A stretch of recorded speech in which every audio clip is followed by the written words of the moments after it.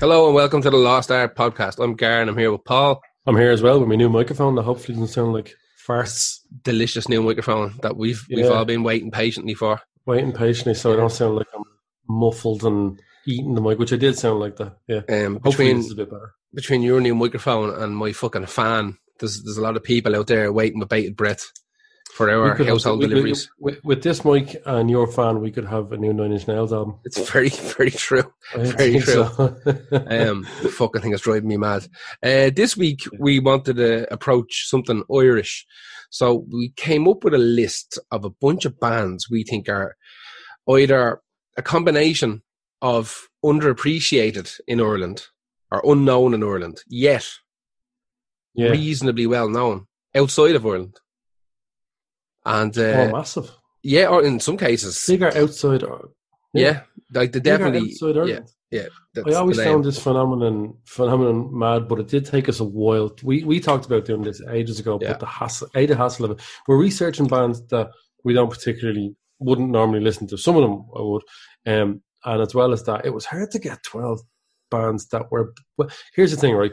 Loads of bands are more well known outside Ireland, like Cranberries, U2. But here's the catch: they have to be relatively an unknown household name in Ireland. That's the key, and that's what makes it interesting to me. Anyway, there was people out there that went to a different country and just plied their trade there, and never looked back, but to this day they could walk around the city and be like, "Who's that lad? I don't know. Yeah, what's he do? Oh, he's famous in this country, and that country's famous in Australia or whatever."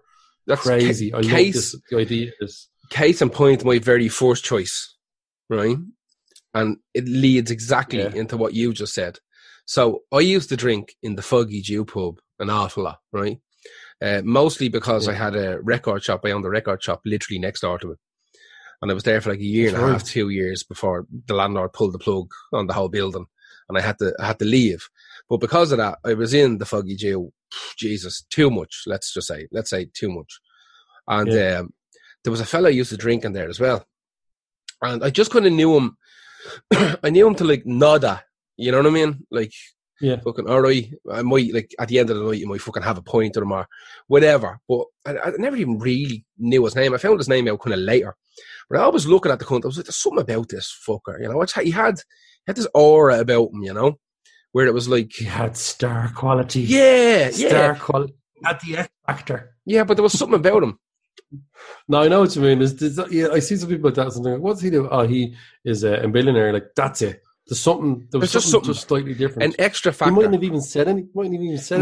No, he never brought up like what he done or whatever the fuck it was.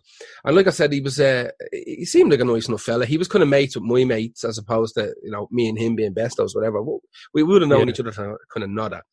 And it turns out he was the singer of my first choice on this list. And my first choice on this list is Primordial. And it was Alan. Yeah. Oh, bollocks. All right, fuck it. Do it. Fuck it. No, I made a bollocks of it, but we're going to keep going. Why not? Go for it. I can tell you exactly what happened. I had Spotify I was like, this is a long intro for. Is he going into a song? No, it's grand. It's not like it's a surprise reveal. I tell you exactly what happened. I had Spotify open and I had it scrolled up a bit, so I could only see my first one, not your first one. But let's do it. Will I just do it? Yeah, actually, before you do that, I want to give a shout out to the ones that didn't make it. Because I don't want people like listening to the podcast going, I can't believe they're not mentioned this yet or this yet or this yet. The Kelly family were an obvious choice, but it's almost too obvious. And the fact that they're mostly American Irish. I know the lead singer is born in Dublin, but he was born when they were like visiting or something like that. Is the lead singer not a child? Electronic artist called Talos. Is the lead singer not he's like a baby? Now. Oh, yeah, I know. But like the last time I saw anything about the Kelly family on the internet was like some little young fella with long blonde hair, almost white hair, singing about pissing the bed. Oh no, I think he might be a younger one. Yeah, he might be a younger one again. He was probably born in like Australia or something. I don't know. Yeah, is that what they do? They just travel around the world having babies. Yeah, that's a kind of they kind of had that traveling family band ethos thing. And are you sure it wasn't a cult? It easily could have been. And I used to have I bought this T-shirt in Spain that had the whole Kelly family on it, and I cut the arms off it to look like a metal T-shirt. Well before people started doing that. Oh, and then I did find a song by them called "I Fell in Love with an Alien," which I really like because it's weird. They're like, do you know what? They're like a fucking homeschooled Osmonds. yes, That's the best way I can describe them. yeah. That's a good one, actually. There was those, like they're grand, where they're mostly kind of set in America. I think they're an American family. Talos is a one man kind of project for a guy in Cork that makes electronic music that blew up. Yeah. But then the Secret Garden, half Norway, half Irish. They're massive, way bigger. That would see they're almost a household name in Ireland actually. Secret Garden, yeah. Then there was the new metal band 1 Minute Silence. Do you remember them? I remember, yeah. The lead singer from Tipperary. I just wanted to gloss over them before we launched into our big juicy ones. And I know you're dying to talk about Primark. I'm not. Fuck it. You go first. No, we'll keep to the order. We'll do the order. Really? I made a bollocks of it. And that's where the comedy lives. The comedy lives in me making a bollocks of it and having to just stay here on bated breath. I did that before on a podcast actually as well. I did it. Do you remember I did that? And you were like, oh no, I changed it. We had 2 podcasts to record, and I gave the intro to one of them, and you were looking at me all funny little outro, and you're like, oh, we're doing that one then. Okay, yeah. Yeah, look, it happens. Who was your first one, Paul? My first one is a guy called Ray Garvey. Okay. Ray Garvey is the biggest one, possibly the biggest one on this. No, it's not the biggest one on this list, but he is he's a massive star. He's a 47-year-old lad whose dad is a former chief and superintendent of Tralee in Kerry. Jesus. So I have literally never heard of this fella. No, I hadn't. You see, this is the gas thing. We're not going to pretend we know all this. No. The idea was that we were going to dig this up. Yeah. So I had heard his name, and I'd mostly heard his band's name. So he was in a band called the Reckless Pedestrians, and they broke up. They had played a couple of gigs in Germany and broke up. And then he went, you know what, I like there, I'm going to go over there on my own. This is when they were absolutely like just Whelan's, not even Whelan's level, I don't think. Upstairs. So he went over to Germany with a demo. Yeah, exactly. In that little granny room. Yeah. He went upstairs. Fuck off it. He went upstairs. He went to Germany. He went to Germany with his demo in his hand and no money apparently, and put an ad in a magazine. And a guitarist who had seen the Reckless Pedestrians was like, I know that guy. He was really good. So they got together and they formed a band called Rayman, which is Irish for Raymond, which is presumably his name. So it's like almost like Bon Jovi. Yeah. But it's like, I was about to say Raymond over here is actually Raymond. Raymond over here is Raymond, Paul. Yeah. Raymond in England is Raymond. Rayman is a pretty good game as well. And a movie. Rain Man. Hoffman. I was watching I watched Midnight Cowboy the other night with Dustin Hoffman as Ratso. It's so fucking good. I haven't seen it in about 20 years. And it just popped up on Netflix the other day. I was like, fuck it, let's give this a go again. So fucking good. Savage film. Yeah. I remember like watching that and going, this was allowed out at this time. Oh man, the stuff they got away with. Content. The shit. I know, the stuff that Dustin Hoffman alone got away with. Like, Jesus Christ. Not just in that film, in all of his movies. Yeah. Like, he had a big period there of just like fucking outrageous stuff that you would not be allowed to do anymore. He had a big period in Tootsie as well. That's right, yeah. Big heavy flow. Big tree dropper. Yeah. That was a tree. Do you know what? That was a cheap shot, but I'm not really. I still do it. If I personally, as I said, he went through a big period of. I was going to say it as well, and I didn't. And I'm glad you done it because you got you're the better man. You'll take the brunt. Yeah. Anyway, tell me about Ray Garvey. Yeah, not too long after setting up Bremen in Germany, they went to one of those showcases that I don't know if they still exist today. Those band showcases where you play for executives. They do. Where they don't have Joy Films. They probably do. Joy Films. They exist. They got a deal with the Virgin Germany straight away. This band, right, filled major stadiums in Germany. And there's a lot of big stadiums in Germany. There's massive. It's because of the football being big. Yeah. They had 5 gold albums. 5 gold and platinum albums there in Germany and in Europe. Raymond, the band, played for Obama when he gave his speech in Germany. Jesus. These like genuinely, they played Rock am Ring times. They played not just stadiums, but festivals to like probably over 100,000 people. Does he sing in English or German? Sings in English, but he speaks fluent German because he's one of the guest judges on The Voice, German Voice, The Voice in Germany, German Voice, The Voice. Das Voice. I wasn't gonna give it a go. He went solo then and scaled back the big anthem rock in favor of a more kind of like electronic song style. So he was working with like Jam and Spoon and Paul Van Dyke and all for a while. He's got a mad career. He still plays Rock am Ring with his own electronic-y kind of stuff. And I was trying to get it. You know what I was trying to do? I was looking at the venues he was playing, trying to get a judgment of who I could compare him to. I really couldn't figure anyone because he fills venues maybe 6.5 thousand on his own. Yeah. That's still pretty impressive. We don't have venues that size over here. Yeah, so I couldn't figure out who he's really like. I was thinking maybe someone like Miles Kennedy or something. It's German, Irish Miles Kennedy in Germany. But he's worked with Mary J. Blige, Nelly Furtado, and like I said, Paul Van Dyke, Jam and Spoon. He said that when he comes home, he's largely unrecognised, even in his hometown. He said it's great because in Germany he's constantly recognised, obviously. Hounded. But it's mad because that's song I picked. Hunded. He's hunded. Hunted. Hang on. Jaegered. Isn't Jaeger the German for hunt? Yes. So the song Is It Love? Not into it, but there it is. It's from 2018. That has 28 million plays on Spotify. Fuck me sideways, like.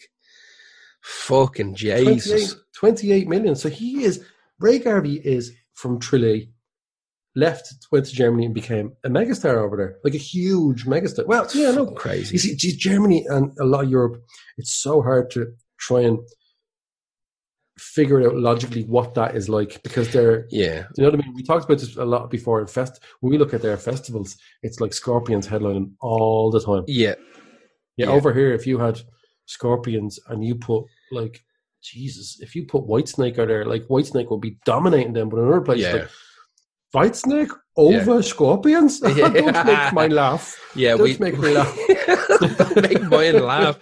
Don't make mine laugh. That's making sense. Yeah, exactly. We talked about that before. Like Germany's a pretty big fucking country. Like, and realistically, it's a big lad. You can tour it. You know, it's not like Ireland or England. Yeah. You can tour Germany. There's enough little towns and big cities, and also because it's the centre of the fucking continent as well, and you're in the EU, you can jump over into France. It's a whole other country to do, you know, exactly, Belgium, fucking Poland, Austria. They might have had the radio because this guy they had a big song, and I listened to it. I slightly remembered it called Supergirl, Jesus. And I don't know if it was played on Irish radio because you know he's a hard worker from Tralee. No, fair play to him. He looks like Kevin Nash, and he's the same height. Really? Yeah, he looks like fucking Kevin Nash. He's a big cunt, like. He's a monster. Yeah, he's an absolute monster. I didn't want to watch any interviews because I'll get that Irish begrudgery. Oh, you fucking dick. Yeah. He's probably fucking lovely, man. Probably a lovely guy. But that is one of the bigger ones. That's Ray Garvey from the band Rayman, who they were massive, and he's still massive over there. Crazy. Yeah. Comes over to I never checked what he does in Ireland. He works in Musgraves. Musgraves. Yeah. I must head to Musgraves actually. I have it. I don't know if I even have an account for Musgraves anymore. I'm sure I do. I have to find the number. I just have to check really quickly where he played in Ireland. It's gonna do my fucking nut in. Probably fucking Vicar or something. What do you do, Vicar? I don't know. I mean, you have to think there's a big contingent of Germans that live here, and then you've got just general music people who would go and who would know him. Like, I mean, what's Vicar 1100, like 1200? Yeah, you could be right. I reckon he'd do a Vicar at. Jesus, you know what? I went looking for this today and I couldn't find it. Then I went off to make a sandwich game. I forgot about that. He played in Ireland. You know what? He probably played the fucking the dog and arms in fucking exactly in Tralee. Just takes you out the open. My son's a megastar in Germany. Yeah, is he? Yeah. No, he is. He's massive. He's still Saturday night down the Fox and Hounds. Yeah. We did very English bar names. Yeah, exactly. They're always better for a joke, though. Do you ever notice that? Yeah. They lend themselves better to a joke. The Pheasant and Shield, etc. Yeah. The English pubs have the best names. The Fox and Rope. Like, yes. Whatever. The Mud and Moyer. Yeah, exactly. So give me your first one that's Primordial there. So my first one, turns out it's Primordial. I can't believe I done that.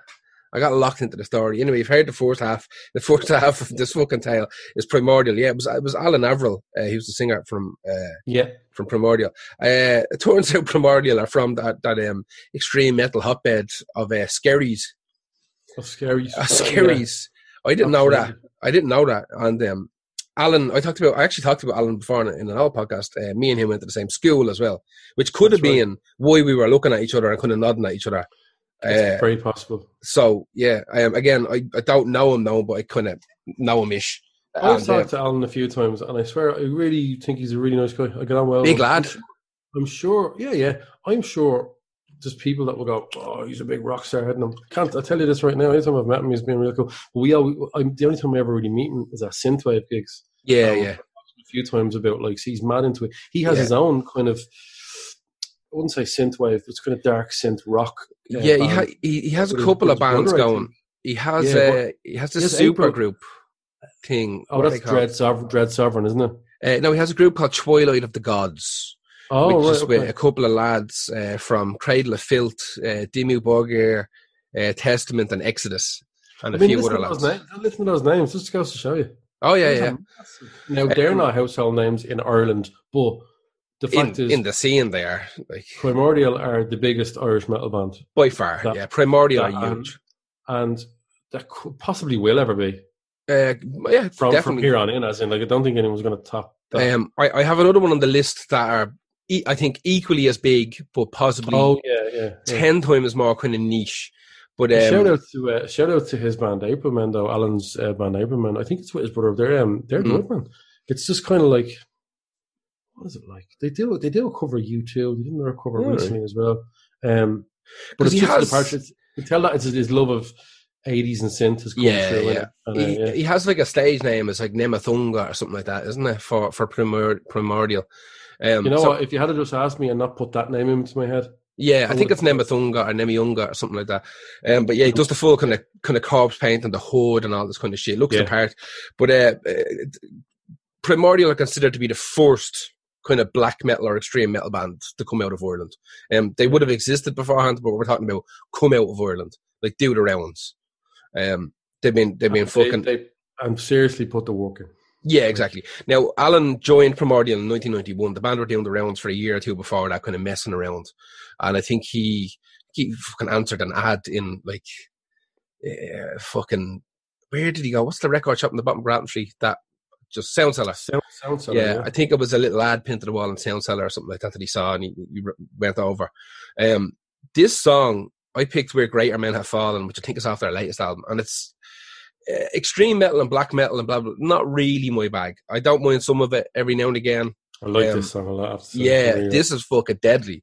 This is real cool. This is one of my favorite things on the playlist. I enjoyed the fuck out of this, I have to say. Since they put out 9 albums, which is a fucking lot, like an awful lot. And the fact that Alan has a couple of different groups going as well, including that super group, Twilight of the Gods. Listen, there's an awful lot of tours, and they appear at pretty much every European festival. They're highly sought after. Highly sought after on that kind of metal festival scene, and they tour a lot. And and over here, he's just sitting in a pub, isn't he? They might do the odd gig every now and again, but the gigs I think the last gig they done was in Voodoo Lounge or something. You know what I mean? Couple of hundred people. That's the last one I saw them doing a headliner. No, I think it's Academy or something like that. Have they done? I don't know if they've done. I haven't seen an ad for Academy for them, but the last time I remember seeing them was definitely a Voodoo Lounge gig. It could have been some fucking tribute to someone fucking dead. They play the Redemption Festival. They do that, so they do this kind of festival with what are the bands were? I can't remember. Yeah, a bunch of them. Anyway, that was Primordial. Eventually, Primordial came out of my mouth. Who is your next one? My next one is a band from Wicklow called God is an Astronaut. And the song is Frozen Twilight from 2006. These are definitely, known amongst people that are into alternative music in Ireland. Yeah. But they're not a household name. No. They're not what I would consider. Like, you could go to a pub and start talking to a random lad about music. Oh, I'm into music. Have you heard Gods and Astra? No, what's that? I mean, you will get people that have definitely heard them, but they definitely fit this category of bands that are bigger outside of Ireland. Yeah. Not necessarily, by the way, this doesn't mean they're not big in Ireland. Yeah, we're just saying they're more appreciated outside. Yeah. Yeah. So they're a Wicklow band that's considered to be post-rock. Like, I don't know if they give themselves that name, but they it's just two kind of members, Niels and Torsten Kinsella. They sound like kind of Norwegian or kind of Swedish first names. It's electronic. It's instrumental, but there's kind of electronic elements to it as well. So I think their first album, The End of the Beginning, was supposed to be a once-off, but it was received quite well, and they decided we'll do it again. Like that, that's good. And it's a mad funny story I was reading today. One of the interviews with them, they said that they were mailing their CDs to every magazine and radio station, but getting no feedback or plays from any of them. But their Last FM stats were clocking into the millions. Do you remember Last FM? Jesus. Yeah. Couldn't figure out why, if they were sending all this stuff around and it wasn't being played on the radio and it wasn't being featured in any magazines, how it was. And they figured out after like a while that the people in the radio stations had just given to their local kids, here's a bunch of CDs. They were getting mad into them, ripping them. And Last FM was picking it up, obviously. And they were getting mad plays that way. So they played their first show in front of 5 people in the Isaac pub. Do you remember that? Oh, yeah. Store Street. Played it a few times. And that was when they decided, we're going to give this up. It's not going to work. But who was there at that gig? Derek Nally, the old Whelan's booker. Yeah. Who passed away a while ago. I know Derek. I knew Derek, should I say. Yeah. I was at his funeral. Oh, yeah? Really? Yeah. Wow. He gave them a slot in Whelan's. And when they turned up, it was 80% full when they went on stage. And that was when people, like, he gave them literally that audience. Yeah. They are playing really, really, really big gigs outside of, they're really well appreciated because they are considered to be definitely Ireland's best instrumental band of that. There's probably a Celtic one that's probably bigger. I don't know. Playing folk, Irish folk or Celtic inspired music, that's better. So don't go mad at me if you're listening to this going, no, they're not as big as Kunchkushka from fucking FI. Okay, whatever. I didn't know about that. But instrumental wise, they are one of the biggest instrumental bands in the world. Yeah. Like, I'm talking seriously, one of the biggest instrumental bands in the world there. They were saying that, like, they get so many gigs. If a booker can't afford someone like Explosions in the Sky or somewhere like that, or maybe 65 Days of Static, I don't know, they'll contact these and they'll get the gig. And that's what they did, just keep plying their trade, putting out, I think they've 6 albums. Their first US tour cost them about 20 grand to do. And on the day they were about to leave, their gear worth 20 grand also was stolen from their vans in New Jersey. They reckon it was a guy on the inside, a guy they were working with, who sent them all to bed early. No, lads, you need to make sure you're all right for that flight tomorrow. That's what they reckon. That's horrible anyway. But when they returned to the United States, they were selling their shows in New York, Los Angeles, left, right, and centre. They consider their albums to be a sonic photograph or snapshot of who they were at that moment in time.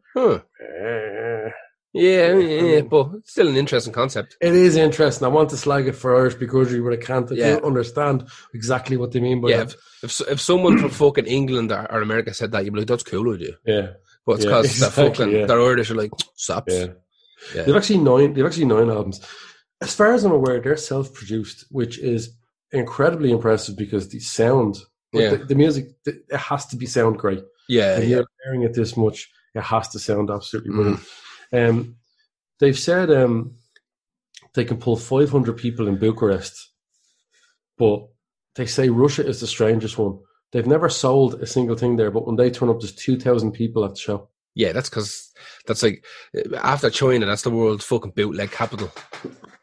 That's it. It's got to be it. It has to be it. Yeah. Like fucking hell. There's nobody buying they it. They say there we do really well in places like China as well. God. So yeah. They say that every time they do a show in the US, it's noticeably bigger, the response and the sales and stuff like that. As far as Dublin would go, they would play like the Academy. They played the Academy last year. That was actually I remember that, yeah.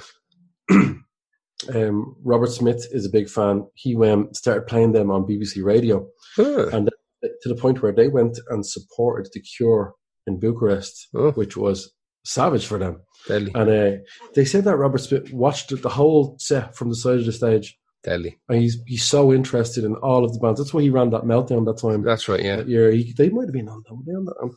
They said he's a nicer man than you can possibly imagine.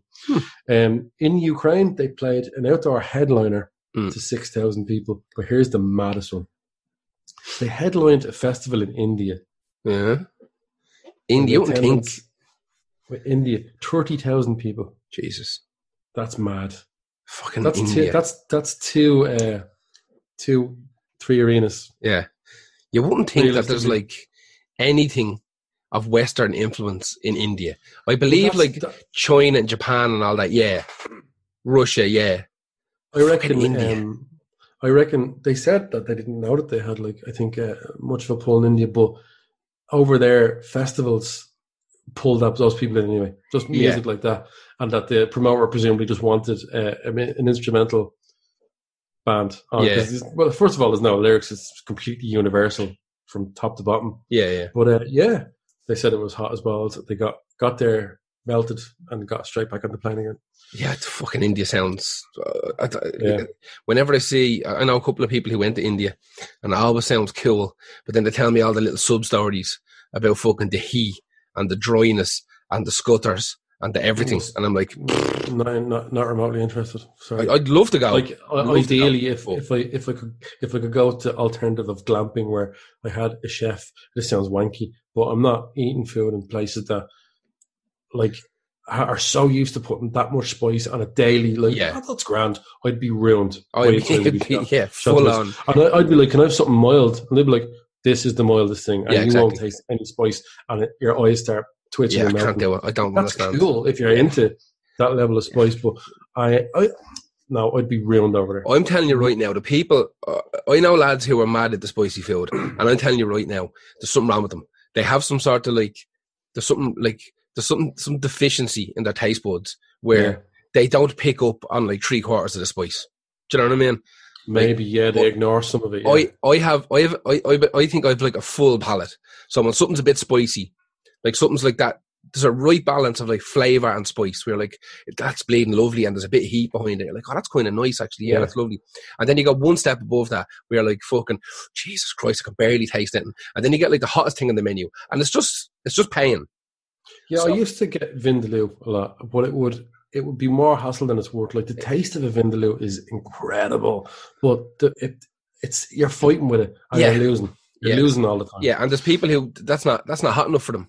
That's not Vindaloo. It's crazy. But Indian people have been known to when they go abroad, they carry a little thing, a little kind of shaker of air. But isn't the whole concept behind that? Isn't the whole concept is that sometimes a lot of the fucking ingredients they're using are rancid and they're just using spice to kill the fucking bacteria in it? What, when they travel abroad? In general, that the whole concept of Indian spice is that fucking if they were eating, a lot of the population are vegetarian, and but not all of them. But I don't think that spice can stop bacteria. I don't know. I always thought that was the thing, that it just kills a lot of the fucking grimness in it. It's hot in theory, but it's not physically hot. Yeah, I've no idea to kill bacteria. There has to be some sort of fucking thing behind it. I don't understand it. That's God is an Astronaut from Wicklow. Definitely 100% bigger outside Ireland, but that's just from putting out banger album after banger album. Yeah, and not stopping it. And to be fair, I think a lot of people will admit that they caught a break every now and then. You can catch a break. They said they were coming up around the start of 2000s when that instrumental rock, post rock was coming up huge again. So they were in the right place at the right time. Although, sorry, they were in the wrong place at the right time because Ireland's wasn't particularly well known for that. Even though they said there was a lot of bands around that time that were starting. There was. I used to listen to a lot of instrumental bands. From them around the 2000s, and Ireland was great for that. Yeah, we were banging out like and so watching from afar and stuff like that. You know? Yeah, and you didn't have to be like put your feelings on the line with lyrics. Just go out there and just go mad. Yeah, just go mad. Just keep it interesting. With Tiago guitars, but that was them. Who's your next one? My next one is another metal band, and I have to put metal in inverted commas here. It's Cruachan. Yeah, they were going to turn up, I suppose. Yeah, they have to. Realistically, they have to. I know one or two of the lads out of Cruachan for fucking years and years, just from gigging. Now, I don't talk to them on the fucking reg by any means, but if I saw them, I'd fucking say hello to them. But I think we even played with them a few times, and I don't think I ever listened to them properly. Like, I kind of knew what was going on, but like, this is 100% not my bag.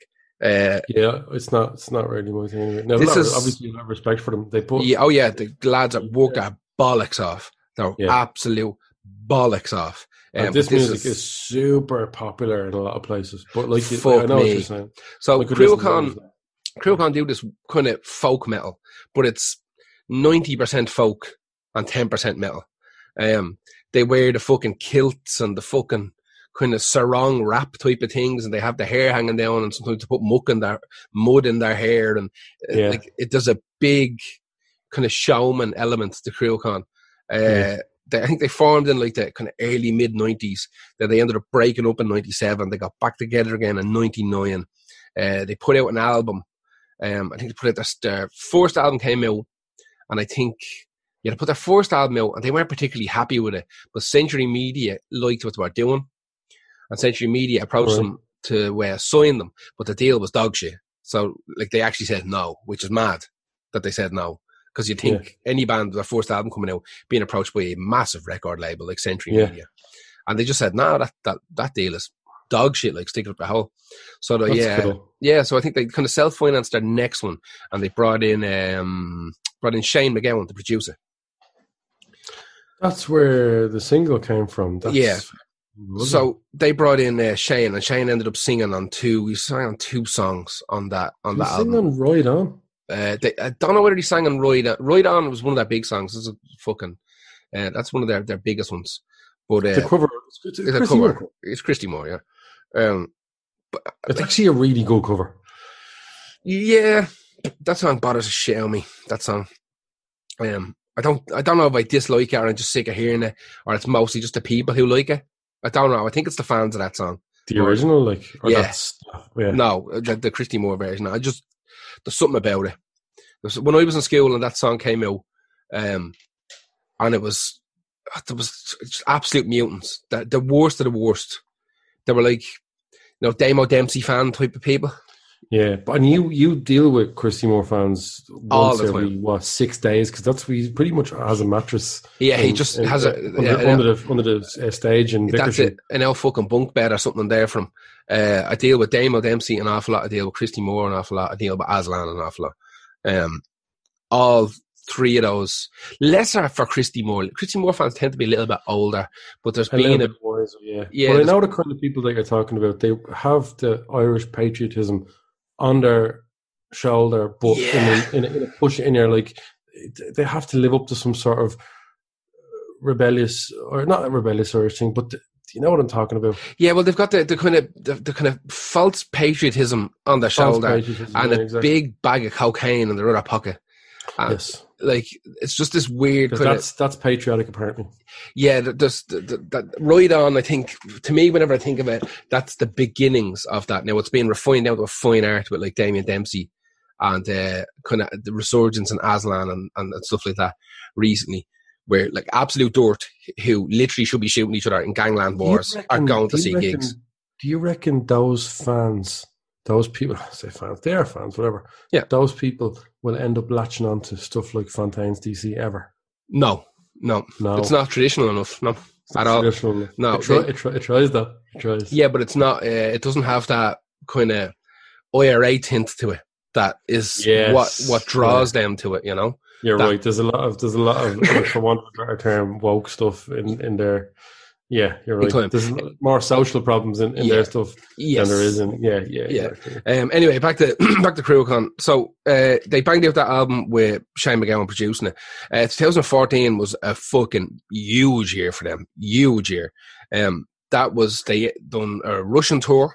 And there was Murder as well. That's that was right. I remember because I have Keith on Facebook, and I remember looking at the pictures and stuff like that. That was they done a massive tour of Russia quite badly in a lot of places. I think, wasn't it? They were treated badly by the media in general, because this would have been around the time that Pussy Riot was being whole Pussy Riot thing was happening, and there was generally this kind of woke fucking contingent of people who were like, "Don't tour Russia." You know, don't go to Russia, like, see what they're doing, the Pussy Riot and all, and the gays. That's right.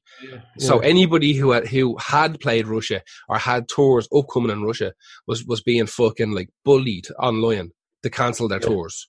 And I remember one of the lads that I know, John Ryan, who plays the fiddle for them, and he was like, "Lads, we're after putting fucking loads of money into this tour. Like, we're gone for weeks."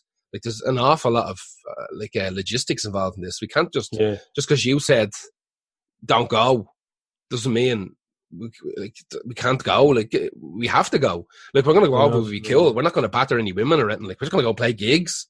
You know, we understand that. It's kind of a tough one. I don't think it's the same as Israel or South Africa back then, but at the same time, I sort of get where people are coming from. Now, when I said they were treated badly, I think I'm talking about, like, I remember seeing some of the places they were staying where, like, grim. Whoever grim as fuck. That's what I meant by that. Treated badly. Now they played. I don't know if I don't really have an opinion on that. Yeah, I kind of on the fence. They played Israel that year as well. They done Russia, Germany, Ireland, obviously, Ukraine, Israel, the Czech Republic, and the Netherlands. They played a fucking bunch of festivals, a bunch of headline gigs. They done an awful lot. I wouldn't fall out with someone over it, but to me personally, I wouldn't do it.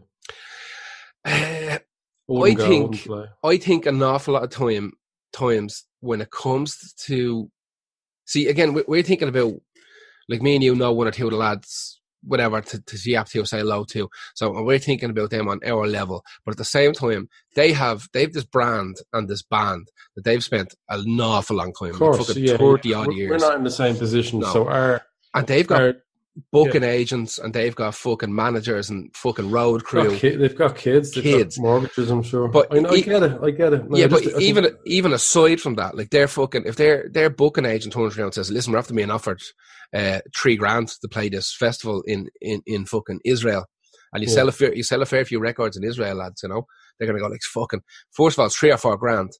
But it's like, if we don't do it, is the booking agent going to fucking take us off the list for a German tour or a fucking, you know, anything at all? Like, if you say no to a gig. Personally, I couldn't do Israel. Yeah, personally, I absolutely, that's where I draw the line. That's not a slight on people from Israel, really. Yeah. It's just the whole propaganda of paying people over the odds to get them over, to make it look like everything's all right. Everything's fine, we're a real country, like, so they've put out 8 albums. I think the last one was the last one, but the one before was Blood for the Blood God, which all the Warhammer players went mad for, because that's a Warhammer slogan. But anyway, they've had they've had. Is it directly related? Is it like, is it 100%? Yeah, one of the gods of chaos is called Khorne, Khorne, and his phrase is Blood for the Blood God. Mad. Yeah, it even has a picture of a thing on the front of it that might even be Khorne. But anyway, they've had 17 past members, which is mental. And they've also had... We go through a lot of people, But they keep, like, they have this kind of weird revolving door thing where they just, like, someone will leave who was a fucking tin whistle player and they'll come back on drums. You know what I mean? It's that's this weird jump around type of thing. I'm pretty sure they've had 1, maybe 2 consistent members from the get-go. I think maybe even only 1, where there's just been this fucking long line since, like, 1993, 4, whatever the fuck it is, all the way to now. It's just fucking the one guy. I have watched a good, like, I've never seen them live, but I have watched videos the odd time, especially when, like, I listen to a new song when it comes out. It's, again, not really, it's not my bag, but it's not neither here nor there whether I like it or not. It's just not my type of music. It's definitely not bad. It's definitely good at what it's supposed to do. And that's not me just covering myself. I'd fucking say if it was shit. Yes. But it's not. Because I always give credence to people who are good, talented musicians, and they fucking are, like, to be fair. What was I going to say again? I watched a video that they played somewhere. I can't remember where it was. It could have been Romania or somewhere like that. And they really do give it their all. Like, really fucking hell. It's a big deal. Yeah. Like, it's a big deal. Like, this song is the fucking, what's the marching song of fucking Fiach McCall, I can't even fucking say it. The song's name's that long, it doesn't even. Fiach McHugh, which for some reason has the fucking Rocky Road to Carlow bit in it or something as well. And it's mad. Like, I'd like to say I'm ashamed I don't know my Irish history, but I'm not ashamed of that. I like other things. Yeah. Like, I put the song on and it starts out real cool. And so the fucking all the fucking Tim Whistle, he's knee slapper, and then the electric guitars come in, and I'm like, why is the electric guitars in this? Like, what's going on here? And then the electric, I don't know. For me, the mix doesn't sound good. It just sounds like they threw some fucking drums, some proper drums, and some electric guitar onto some trad music. But I think that's their shtick. You know what I mean? Right. I think that's the shtick. When you're dealing with that amount of musicians, I'd say you've probably been through a lot of different rehearsals. Trying to mix that amount, because it's like bazookies and fucking fiddles and tin whistles and an awful lot going on. It's impressive. Don't get me wrong. It's impressive. Fucking right. I tell you what's more impressive than anything else, and I found this with a couple of bands on this list, is that you're based in Dublin. Where the fuck do you find a tin whistle player? Where the fuck do you find like a mandolin player or a bouzouki player? Like, not only where do you find them people that play those instruments, but how the fuck do you get them into a metal band or a punk band? How do you get them out of a pub? But like fucking, I know, like, come up in one of my next bands, but I know a couple of lads that were in one of the bands coming up, and I'm like, how the fuck do you play that instrument? Like, for real? Where did you learn to play the fucking banjo? Look at the head in you. You know what I mean? You pick that mad instrument. Exactly. Now, I know they play loads of instruments, but like, fucking hell. Like, what the fuck? Tin whistle, like, the tin whistle. And to get good at it, enough at it to play in a band. But that's it, man. Get a niche instrument. Maybe he'll always be in the band. I knew one guy. He was, what did he play? He played the double bass, and he was in orchestras and shit, like proper orchestral double bass with the bow. And he was always working as a session musician. Always. Nice. And nice fella, French guy, I think. Shut up, dog. And he was always in for no. Anyway, that was fucking CrewCon with the march of fucking Fiach McHugh or whatever. Huge. It's the song name's just too long for me to remember. Huge band outside of Ireland. Yeah, and do the odd gig here every now and again. I've seen them a couple of times in Voodoo. Like I said, I might have even played with them over the years. But Jesus Christ, they were. I used to love meeting up with fucking John Ryan. He was sound, and he would just fucking tell us stories about all the mad shit that happened to him on the roads. And that's my favourite thing about hanging out with fucking musicians, is hearing road stories. The lead singer as well, Keith, has like a YouTube page where he plays through video games and stuff. Oh, deadly. Yeah. Right, who's your next one? My next one is a very, very big band, but it's My Bloody Valentine. Okay, yeah. Now, I don't know whether they'd be considered a household name in Ireland. They're on the edge, I think. They're on the edge. They're fairly big, so I might be just kind of blurring things a little bit here. But the fact of the matter is, they're so big outside of Ireland that it dwarfs. Oh, yeah. Like, right, okay, anyone born in 70s, 80s, 90s will probably know who My Bloody Valentine are. Not born in 90s, sorry, born before then. Maybe 60s, 70s, 80s are going to know who My Bloody Valentine are in Ireland, because they are the shoegaze front runners. Yes. Formed in Dublin in 83? 83, yeah. 2 Irish guys and 2 English girls. It was Kevin Shields was the main kind of songwriter, and the guy who had that guitar sound that everybody knows from them. The drummer is Colm Ó Ciosig. I don't know how to pronounce that because I'm terrible at Irish. But I bet you his name's not that. They do that in every band. Every Irish band change their fucking names to the Irish versions of their names, and it bothers the life out. But to be fair, this is the 80s. Though it wasn't cool back then, like it is now. Yeah, it bothers the life out.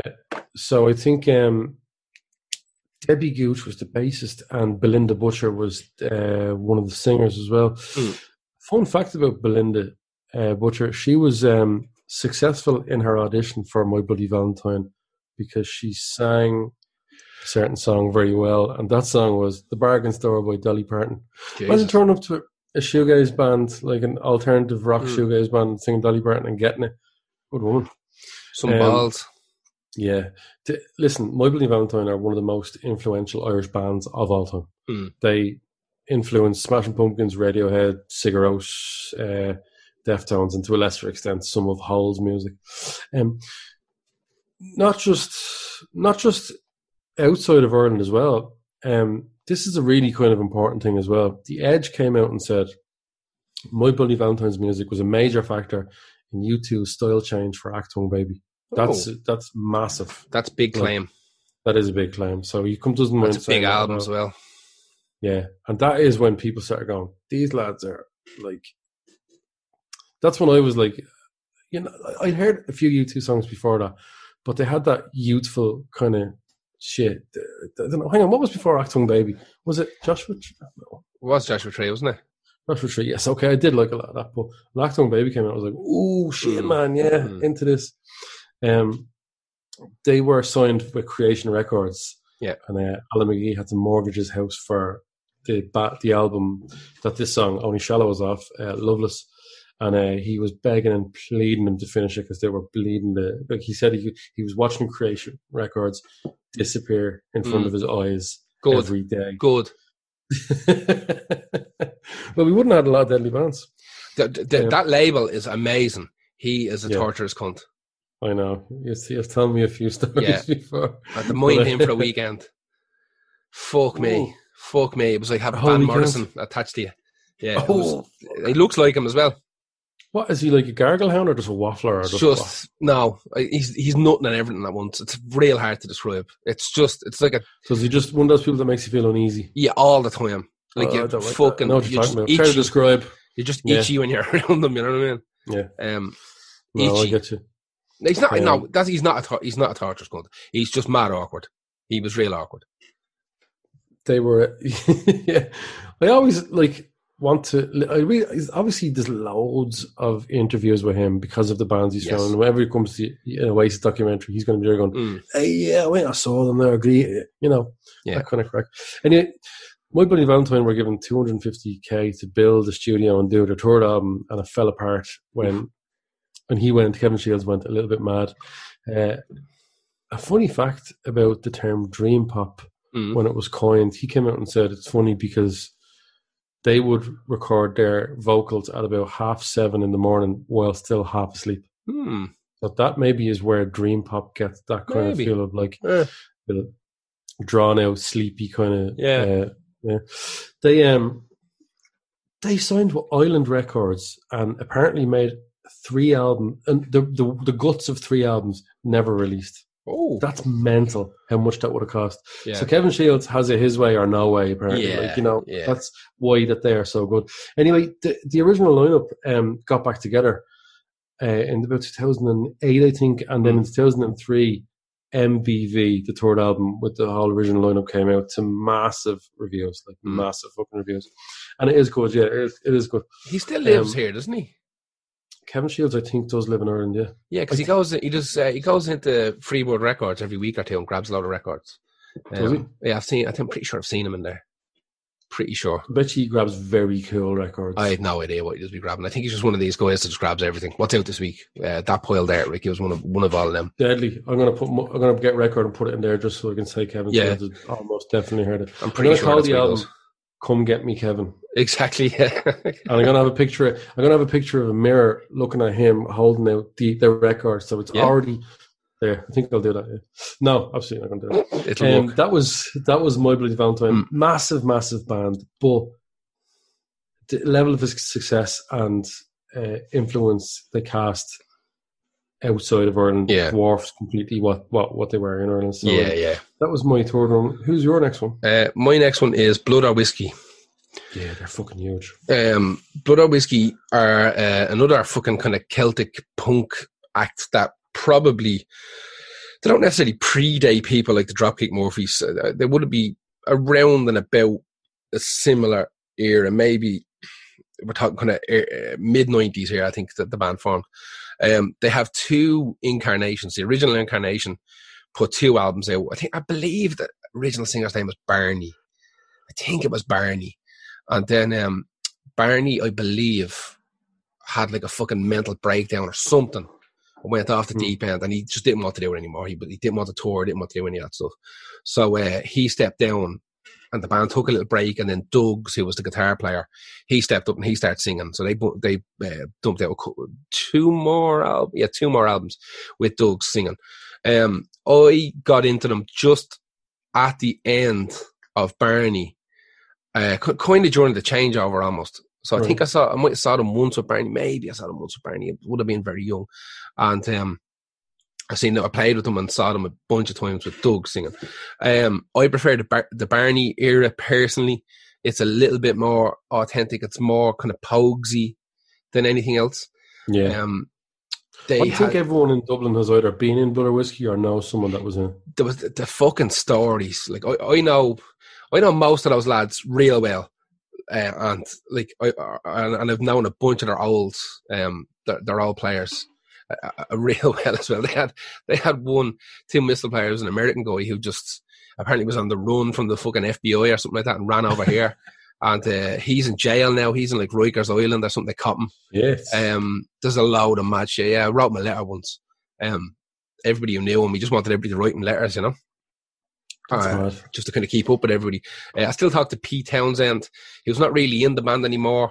From the Who? Nah, yeah, no. Yeah. Pete is was their banjo player, and he's been with them from the beginning. He knocked it on the head. I think maybe last year, the year before, he was like, I can't fucking do this tour and kind of stuff anymore. They've done a bunch of US tours. They got taken under the wing of the Dropkick Murphys, and the Dropkick Murphys used them because there's no one actually Irish in Dropkick Murphys, obviously. Yeah. Even the lead singer now. Just in case there's anyone American listening, we mean actual Irish. Actual Irish, yeah. That's not me gatekeeping. Yeah. You know what I'm talking about. There's people that go, oh yeah, my sister's married to an Irish guy. I was like, his name is O'Dowd or something, but he's not. No. He's not actually from Ireland. Yeah. That's, again, not gatekeeping. That's not what I'm getting. No, he wasn't born here. Nobody in that band was born here. Even their lead singer now, Al Barr, like he's of Scottish and German descent or something like that. It's nothing to do with Ireland whatsoever. But obviously the shtick is kind of the Irish look with a little bit of fucking diddly eye thrown in. But like the Dropkick Murphys have also evolved kind of past that diddly eye stuff now as well to a degree. They're more, I don't know what you'd call it, like post-folk punk rock. I don't know what the fuck you'd call it. Yeah. Stadium folk rock punk. I don't know what it is. It's like a Celtic Rise Against. Yeah, I don't know what the fuck it's meant to be. Do you know what? Just before I go on to the next bit, it's freaking me out that there is so many bands, and I'm looking at you, Germany, because you come up a lot in this podcast. They have Irish rock bands. Fuck yeah, they do. They're not, none of them are Irish. None of them are Irish. There's a Celtic music festival in, I believe it's France. Every year, where like all these bands go and play. And it's fucking huge. Every single song is about drinking, yeah. I wouldn't mind the guy in Dropkick Murphys who writes the songs doesn't drink. Grant. That's great, yeah. But he just writes songs about drinking. But at least they've moved off. They've moved off drinking a bit now, I think. There's still lyrics about it, you know? Yeah. But anyway. It has to be. But I found one today, a German band, based on a guy's name. His name is Mr. Irish Bastard. His name is what? Mr. Irish Bastard. That's his name. Of the band. And that's the name of the band. And I listened to them, and it's just garbage punk. Yeah. Irish. We could do a podcast on people who pretend to be Irish. Oh, listen, there's what's the name of that band? They're not pretend to be Irish, pretend to be Scottish. Canadian band called the Real Mackenzies that pretend to be Scottish. Like there's so much of this kind of Celtic influence across the board. But Blood or Whiskey were definitely one of the kind of original new wave of it. Like the Pogues are the daddy of it all, really. Yeah, of course. And they influenced so many different bands. And again, like McGowan's not even fucking Irish, not really. But not really. But no, it's a weird mixed bag there with McGowan. That's very hard to put your fucking hand on. And he's put your fucking hand on me. Yeah, exactly. I wish you could say that. He'd probably say it now. He's got new teeth installed, didn't he? Yeah, he's still kicking, man. Fair fucks him. Is he still in the wheelchair? Yeah, I think so. People go on about like fucking the lads from Rolling Stones and all. I'm like, well, look at that lad. That cunt is literally immortal. He like, if he must have made, like, people say they make a deal with the devil or a saint or whatever like that. He made a deal with Gargo that the Gargo wasn't going to kill him. He full on done. He full on done the fucking the Mr. Leahy let the Gargoyle do the talking. Yeah, so Shane McGann was born in Pembury in Kent. Oh, that's right. Yeah, he's just, I think his parents were Irish. He's again, a bit gatekeepy, but it's whatever. So Dropkick Murphys, Blood or Whiskey, done loads of tours with the Dropkicks in the States. Done a couple with, done a few shows with like Flogging Molly and stuff like that, who were another. Yeah. They were going to get on this list, but I think they might be too big. Do they all get on, do you reckon? Yeah, I think they know that they're kind of hoisting each other's flags. Yeah. You know what I mean? So if Dropkicks go to some weird city and do all right, Flogging Molly now they'll do all right, and vice versa. Oh, very good, yeah. You know what I mean? It's a kind of mutual thing. Yeah. Now, Flogging Molly, Dave, the singer from Flogging Molly, like, he's Irish. He lives down the road with me. He's about 10 doors down the road from me right now. Yeah. And I see him every couple of weeks when they're not on tour. He stood in my dog's shite one day. No, you told me that. No, you didn't. You told me about a guy who... What was your dog shit story? Anyway, go back to the dog shit stories, man. Seriously. Do a whole podcast on dog shit. But there was a big change with Blood or Whiskey when Doug started singing.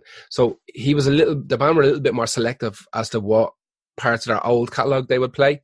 And they wanted to kind of clash it up a little bit. So they start bringing in more electric guitars and a little bit more kind of punky orientated stuff. And they brought out an album called Cashed Out in Culture, which is actually, there's some good stuff on it. There's some good stuff on the album. You can hear where the change happens. They got fucked over on the album as well. They signed with some decent little punk label and they done them over proper.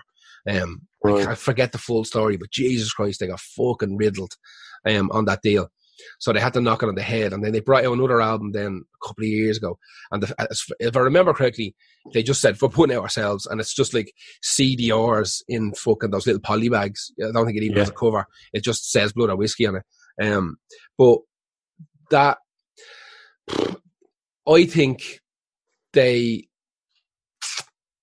at that stage of their career, they'd just been drinking in the Foggy Jew too much, and they start bringing in like reggae and dub and ska into this. Jesus. Yeah, into this kind of Celtic punk stuff. It just didn't work. You know, you had horns and fucking pick it up, and yeah, it was just a Foggy Jew on a Sunday night in album form. And fuck no, man. Yeah, it's not for me. That's why, like I said, I prefer the first two records that were put out by the fucking legends that is Miro, who had his own label here in Dublin, his own record shop, and he put the first two out. I actually have the first one on vinyl, which I believe is a bootleg. But even the CDs are hard to find on rejected records, and the CDs go for like £100. I have both of them. No, I know a lot of people that like Blood or Whiskey but aren't into Flogging Molly or Dropkicks. Weirdly, well, they're authentic. They're authentic. They just like them more. Yeah, I believe this was always a bone of contention with Blood or Whiskey, that they knew they should have been big. They were definitely big outside of Ireland, because Celtic punk is bigger outside of Ireland than it is in Ireland.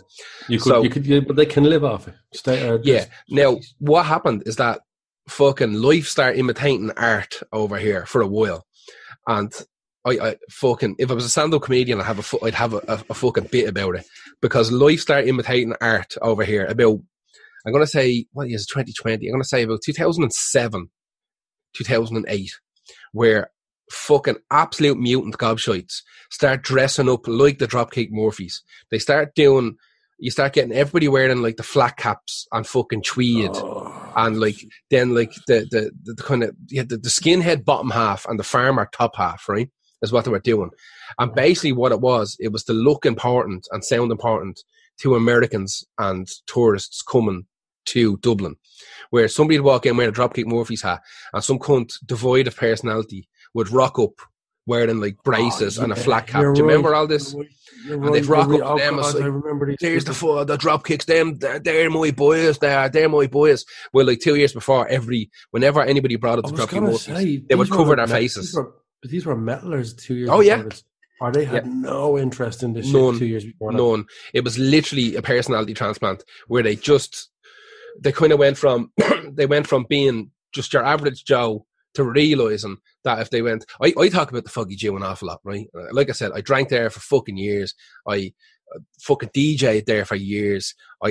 You name it, I fucking loved. This is just a pub in Temple Bar in Dublin that everybody drank in for a long, long time. Yeah. Every band drank there. Fucking tattoo artists, bikers. It was just the alternative bar that wasn't like a metal thing like Fibbers or whatever. It was just a little bit of everything bar. And for about 5-6 years, it was fucking amazing. It was literally, it was like Cheers. You walked in, everybody knew everybody. Everybody had their own little kind of fucking areas. Everybody was cool with new people coming in. It was as long as you were introduced, right? Like it was just, it had this, but it was weird kind of hierarchy there of fucking like people who'd been there since fucking before God grew fucking hair. Yeah, you know what I mean? See that? That's fucking stupid. Yes, it is. It's a pub. That people have their own little, like that. That's the type of gatekeeping in a pub. 100%. You 100%. come in as a customer and think you are a better customer or longer customer. Yes. No, I know that's something. You're worth more. It's bullshit. It is absolute bullshit. You're disagreeing with the bouncer. You're like, I've been drinking here fucking years. That's fair enough. Yeah. But that kind of shit that went on in the Foggy Jew. Just for, customers. Yeah. It was tattoo artists as well. Horrific. It was horrific at some stages. But for a while there, it was the greatest. But it became... during the week when they weren't there. Exactly. During the week was superb. But it became this fucking parody of itself, right? Yeah. And the people start kind of replicating the parody that was happening within that pub, right? And it was the same thing that happened. Same thing happened to Bruxelles with the metalheads, where fucking if somebody went in and put something bog standard like Metallica on the fucking jukebox, all the fucking extreme metal fucking corpse paint cunts would nearly have an uprising. Do you know what I mean? And some prick behind the bar would press the button and fast forward it. You know what I mean? Oh yeah, God, yeah. Do you remember that? The metal elite. Exactly. But it was the same. It was the same in the fucking Foggy, where, like I said, people who were just bog standard cunts start wearing the flat caps, and then all the skinheads. There was just this big revival of kind of skinhead stuff. Like when I started there was 2 or 3 skinheads, who were there on a regular basis, and then it just evolved into this. Everyone was a fucking skinhead for about 2 years. Everyone.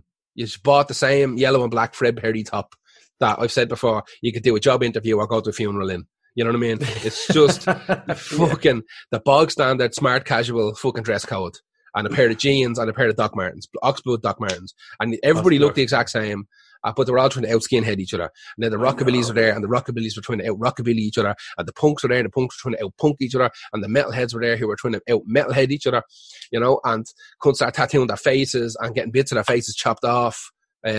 To try and fit in with the piercers and the tattoo artists. That's why I think I liked grunge so much. It was never, no one tried to out grunge really. It was not like, really. I like that. I was like, oh yeah, but like, do you not think Bleach is a better album? Yeah, whatever. It's a great album. Like, can they not all be good? You know what I mean? All good. That's what I did like about grunge heads. Yeah, exactly. And also, new metalers knew they were listening to stupid music. 100%. I love new metal. Yeah, that's the great thing about that. When it came to fucking metalers, I was like, what are you getting out of this, man? Just listen to the music. Yeah, some of the stuff is fucking incredible. Yeah. Like, I like Battery, I like fucking Carcass, and even early Carcass. Deicide and fuck whatever. It's all music. Gone to some kid, like, oh, no, that's a lot. I was only listening to fucking Death Leprosy the other day, like, you know what I mean? Like, this fucking... Anyway, this place was fucking where bad met evil, eventually. And it just became this fucking joke to the point where I put my hand up one day and I can't come back here anymore. It's just too much showboating. Everybody's trying to outdo each other. And to the point now, I don't know who the fuck drinks there anymore. Not right now. Nobody's drinking. But like fucking in general, everybody who was a regular, I don't think has stepped foot in there in years. It killed itself. The snake ate its tail. And I'm saying this because Blood or Whiskey, they were there all the time. That was their place. Their manager drank there. Everybody in the band drank there. You'd see them there, fucking at least one of them every night. And they start, I believe that this new formation of Blood or Whiskey started writing music to appeal to the people that they were hanging around with in that pub, as opposed to the people who had been like that. I can see that happening just by accident. Absolutely, 100%. By accident, you know 100%. What I mean? I kind of sympathise with that happening. It's also extraordinarily easy if you're in a kind of a very specific genre band. If you're in we're a Celtic punk band, you know. If you're drinking with your fans and your fans are telling you what bits they like, exactly. But then you get a bee in your bonnet. You hear some fucking, say, ska band, because a lot of these lads kind of like ska. They hear some ska band, like, fucking hell, that's really good. I wonder, the next song I write, and they're writing a song, like, it'd be great if we just do a bit of upstrum and a bit of uppicking here and fit that in. And now all of a sudden we're not a Celtic punk band.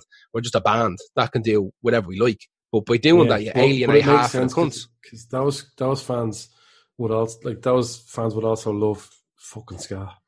They would. Well, it's across the board. Like, I remember playing when we were doing Skeleton Crew, the kind of psychobilly kind of hardcore band. When we were doing that, we played Blood or Whiskey's album launch, and for that Cashed Out in Culture album, which was really good, and it was packed. It was in the Academy 2, which is, I don't know what's the Academy 2, 300 people. Something like that. Yeah, 350. Yeah, something like that. It was fucking jammers. It was bananas, like fucking absolutely outrageous. And we played. And I remember like Blood or Whiskey getting up there and playing. And one of the lads from Blood or Whiskey, thanks to the Skeletons crews and the best fucking rockabilly band I ever heard. And I'm going, holy fuck, man! They got everything wrong about that. Like, fuck me. Rockabilly band, I'd die, I'd kill myself if I was in a rockabilly band. And the Skeletons or something said, thanks to the Skeletons, the best fucking rockabilly band I ever heard. I was like, I'm out here now, I'm not even finishing this. That's like the Strokes video where they have David Cross going, that was Stroke with Juice. Yeah, you know what I mean? Again, I got on with 2 or 3 of the lads, fucking grand. Pete, I see all the time, I love Pete a lot of time. But anyway, that was Blood or Whiskey. Extraordinarily bigger outside of Ireland, definitely, yeah. Than they fucking are here. Yeah, exactly. Yeah. But the style of music they do is an international brand of music. It's not necessarily Irish. Yeah. Like I said, though, it seems to be that it's doubled back in itself, where Irish people are pretending to be more into that to appeal to the foreigners that are coming over to be bestos. They feel. I should have seen that coming, but I never did. Yeah, I think the people who don't have personalities that put on the flat caps and the skinhead boots, they get this instant kind of authentication from foreigners. There are Irish people getting authentication from an American band doing American Irish music. Yes, because if they turned around and said, no one here likes the Dropkick Murphys, not really, they're not big, then the Americans going to go, what the fuck? Like, they're playing stadiums back home. And we go, no, not really into it. I think they're kind of stupid. Irish person finding patriotism and their own place in Dropkick Murphys is weird to me. I don't know. It's fucking mad. Anyway, who's your next one? My next one is James Brown. What? James Brown. What? James Brown from Belfast. Okay. James Brown. James the King Brown. All right. From Belfast. Scared the fuck out of me there. I thought getting something wrong. Did I full on stroke out there on the wrong fucking podcast? He was a postman who gave up the gig to become a professional Elvis impersonator in Belfast. Real? Yeah. He did really well as an Elvis impersonator, but he did something really fucking cool in 1998. He released an album called Gravelands, which went on to sell 500,000 copies. And it was a cover album of all dead singers, but people like Kurt Cobain, Janis Joplin, Ian Curtis, AC/DC, Bon Scott, obviously, and this sounds like a podcast we'd do. John Lennon and T-Rex, yeah. But this Gravelands album is fucking deadly, and the song I picked is "Come As You Are" from that album. Yeah. This is such a mad idea to do. It was just like, it was kind of grungy and alternative an idea, because the people he picked, there's a lot of, not all of it. Janis Joplin's not grunge, but an AC/DC aren't. But it's all, he picked an alternative covers album, but in a much better way than Tom Jones did. Oh God, or Johnny Cash, if I'm being honest. Sorry, it's not as great as That album weirdly did really well in Germany and went to number 15 in their charts, which was kind of weird. So he went over there, and whatever happened, I think he had a falling out with one of his producers. So we got a new producer who gave him a German backing band, and they covered Roger Miller's 1964 song "King of the Road," and then that got picked up by Audi in 2001 for a commercial on German television. Weird. And it kind of got so popular that he released it as a single. Then he started touring Germany and going, okay, this is where I live now. Yeah. Not know if he lived there, but like he spent so much time in Germany selling loads of albums, way more than he was in Ireland. Obviously, Gravelands was big. I remember when it came out. It's cool. It's a cool idea. Him singing like "Come as you are," and now there's a band called Elvana. There is, yeah, doing the same thing. I don't think that's him. No, yeah, man's younger. Yeah, man, he does that Nirvana Elvis thing is definitely younger. That's why people go, Paul, have you heard this Elvana? It's a god. I'm like, man, yeah. I heard. Shut up. We invented that. Shut up. Yeah, I don't mean to fucking go, I remember when it first came out, but I can't listen to Elvana when I've heard that, you know? James Brown. James Brown.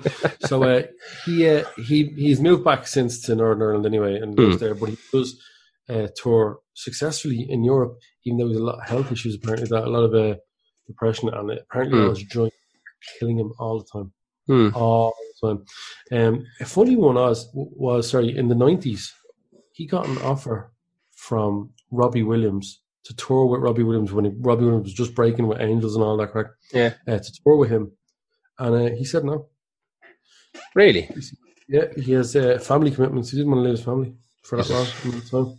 So fair play to him. Oh, yeah. The last thing I know that he did, he's contributed to the soundtrack for a movie called Lonely Street with Cat Williams, of all people. Such a really thing.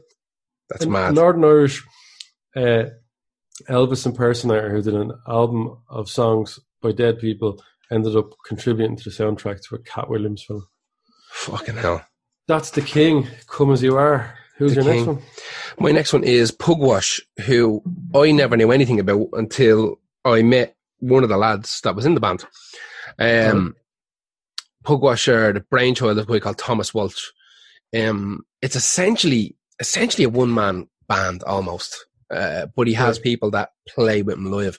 So in the 90s, he built a recording studio in a shed because he heard that one of the lads from XTC, I think it was XTC, had built a recording studio in a shed.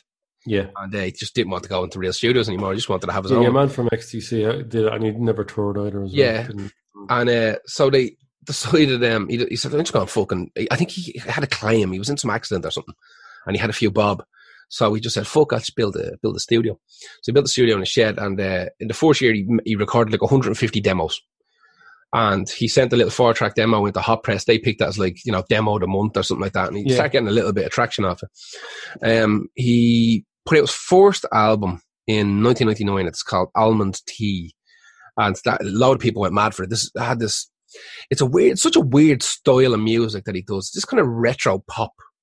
I know I heard some of it. It is very old fashioned, but it has this real. He's a good songwriter. He is.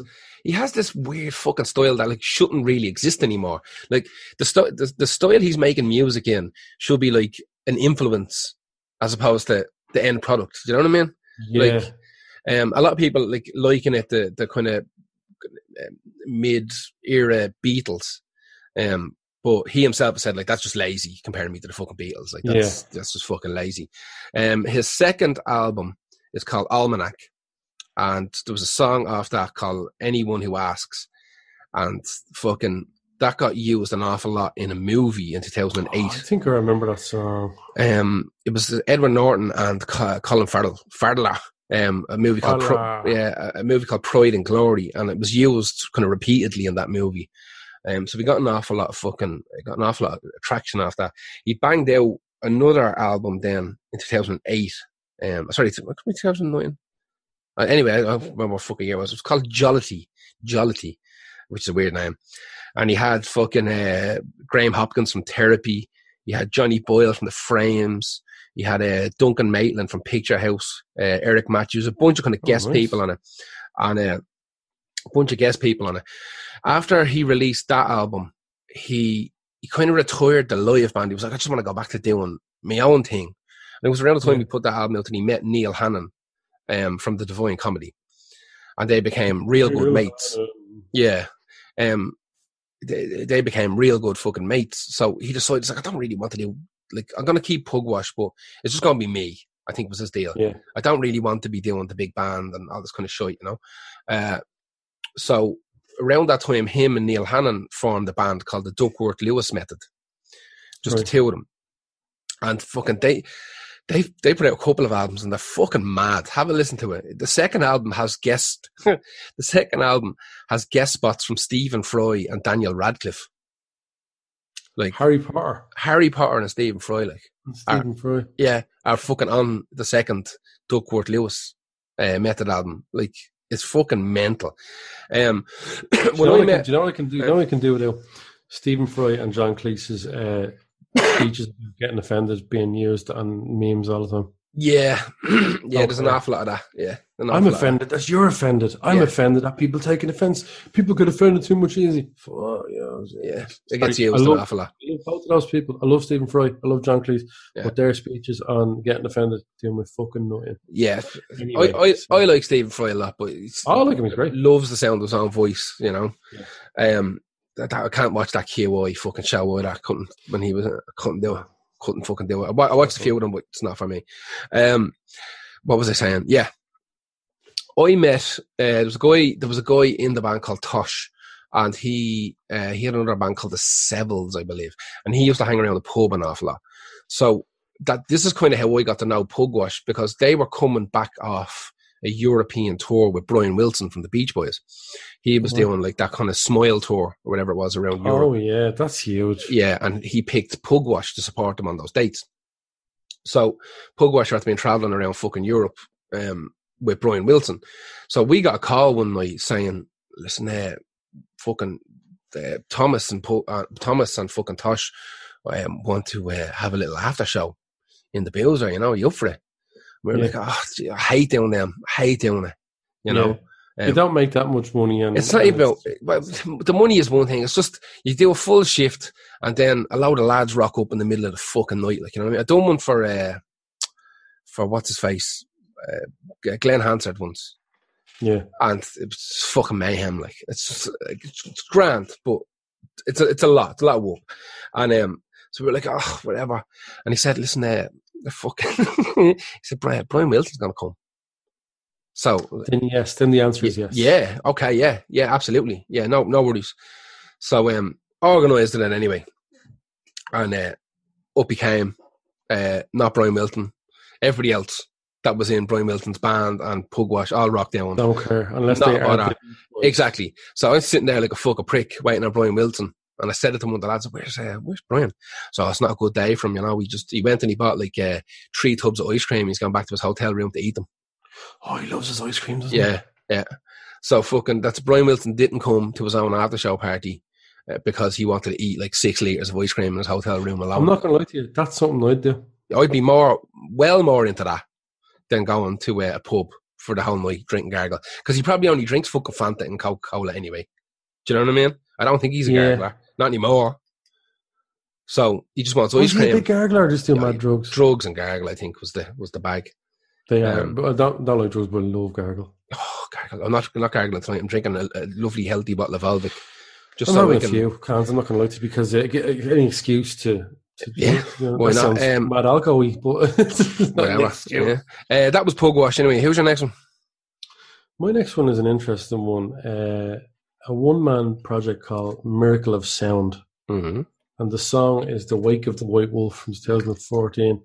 So Miracle of Sound is a one-man band and an independent musician, Gavin Dunn from Cork. After the breakup of his band, he was kind of really loud, playing a lot of video games. And went, I'm going to do a fun thing just to take my mind, go back into writing music and do it. So he was playing Half-Life. So he wrote a song called Gordon Freeman Saved My Life. Yeah. So he put it up on YouTube, I think, like that. And the next day, it racked up hundreds of thousands of views. And he was like, holy shit, what a weird thing to happen. It's just a song about like a guy from a video game. Now, fast forward, this has become his crazy niche that he just copped on, writing songs about video game characters and now some sort of maybe TV or movie characters. It's become massive for him. He He has one song on YouTube. I think his biggest one is a song about Tyrion Lannister, and that has 9 million views. Fucking hell. He is officially, I think, the most successful indie musician in the country, as in everything is from himself, self-financed, put out and stuff like that. You know what I mean? There's lots of indie musicians, as in that's the style. Yeah. His style isn't indie. His style is fucking weird, man. This is like almost folky power metal. Weird. And well, depending on the song. Now, to be fair to him, he did a song for about Guardians of the Galaxy. Right. That's more of a kind of 70s kind of thing. It actually sounds remarkably like Devil Woman by Cliff Richard. So I think I'm just a Guardian of the Galaxy. The start of it. The dude is clearly very talented about doing whatever he wants. I just find it mad, right, that this dude has 54 million views on his YouTube videos. But he's writing it all from a box room in a Cork apartment. That's fucking mad to me. Man, I mean, brilliant. Like, it's great. If you could do it. You know what I mean? Like, listen to some of the stuff. It's definitely not for me. Like, some of it is kind of interesting, and some of it is like, it's impressive. I'll give him that. Yeah, it is impressive. What he needs to do, though, what he absolutely needs to do, is to get himself to Germany. Yeah. Or Russia. Yeah. Man, I guarantee you, right, he plays a gig in Russia. He'll go, no one likes me in Russia. They'll go over there, 5,000 people will turn up. Yeah, probably. Miracle of Sound for the game. But he needs to do before he goes to fucking Russia is do Command and Conquer Red Alert Hell March. Oh, yeah. He also needs to do about. It's just about hell marching. About fucking Modern Warfare. He needs to do a Modern Warfare song. But he'll lose his geek niche down, I'd say, maybe. I don't know. He seems very, very much on the level, very like down to earth kind of guy in the interviews that I read about him. Every one of his albums is called like Level 1, Level 2, Level 3. Oh, okay. He's up to like his 11th one now, I think. But it's some of the stuff in between. Interesting. About 1.5 a year. You know what I mean? So he'll do maybe a bit. I just find that famous guy just being absolutely. That's real cool. He is definitely way bigger. He just got that fucking writing songs about video games down, but he can do it from his own. I think he only plays maybe guitar and a couple of other instruments, maybe. The rest is just VSTs, virtual instruments for people that are not like me. Like, I love an old virtual instrument. Basically, it's a an old Steinberg. Yeah. I used the Steinberg sampler a lot, actually. It takes about half an hour to load the keyboard on a thing, but like I said, he needs to get himself to Germany and stuff like that. Gavin Dunn. His dad was a famous poet from Cork, apparently. Really? I think it's Sean Dunn. I don't know much about him, but I was reading about it today. That's a mad one that I found. A super successful indie musician from Ireland making albums on the internet and selling them like mad. He has like that song, Wake of the White Wolf, that's like 6.5 million listens. That's a lot. That is a lot. And he's bigger on YouTube because obviously he's bouncing from video that's where the nerds live as well. Tutorials. Yeah, exactly. Yeah, way more. You'll come up in suggested fucking videos of anything's related to Game of Thrones or video games or blah, blah, exactly. blah. And that's possibly how he kicked off with the Half-Life thing. Well, that's Gavin Dunn, aka Miracle of Sound from Cork. Who's your next one? My next one is the Virgin Prunes. Oh, yeah. Now, this is a slightly off-kilter one because I don't think the Virgin Prunes were. I don't know if they were as important while they were really a thing as they became afterwards. Yeah, I thought. Yeah, like all I know about the Virgin Prunes is that they were big-ish in Ireland, but surely bigger outside Ireland, right? Yeah, they were one of the first kind of Irish death rock bands, if you get me. It's a weird. They have this weird parallel to U2. So obviously Gavin Friday was the singer. They formed in 1977, which would have been kind of the beginnings of punk, and where even bands like the Stooges and stuff would have been kind of mixing that punk and garage and rock and roll together to make something new. Which is death rock is one of those things where I don't really think death rock is real. You know what I mean? I think it's. I don't know the ins and outs of it, but I know bands that are death rock. But I don't understand the qualities that it has to be. That's what I'm saying. I think it's like I don't think it's a genre. I think it's a tag. That can be it applied. Also sounds sounds cooler than it sounds is. Real cool. I like death rock, but it's not as cool as that name. I just don't. I don't think it's a genre of music. I think it's just a look or a feel that gets put across a load of different bands. Like I've heard like bands like the Coffin Cats, who are just an American psychobilly band, referred to as death rock. You know what I mean? Like, I think if you have a particular, if you have a particular theme, like I've heard the Cramps referred to as death rock, and but still to this day don't really know what the Cramps are.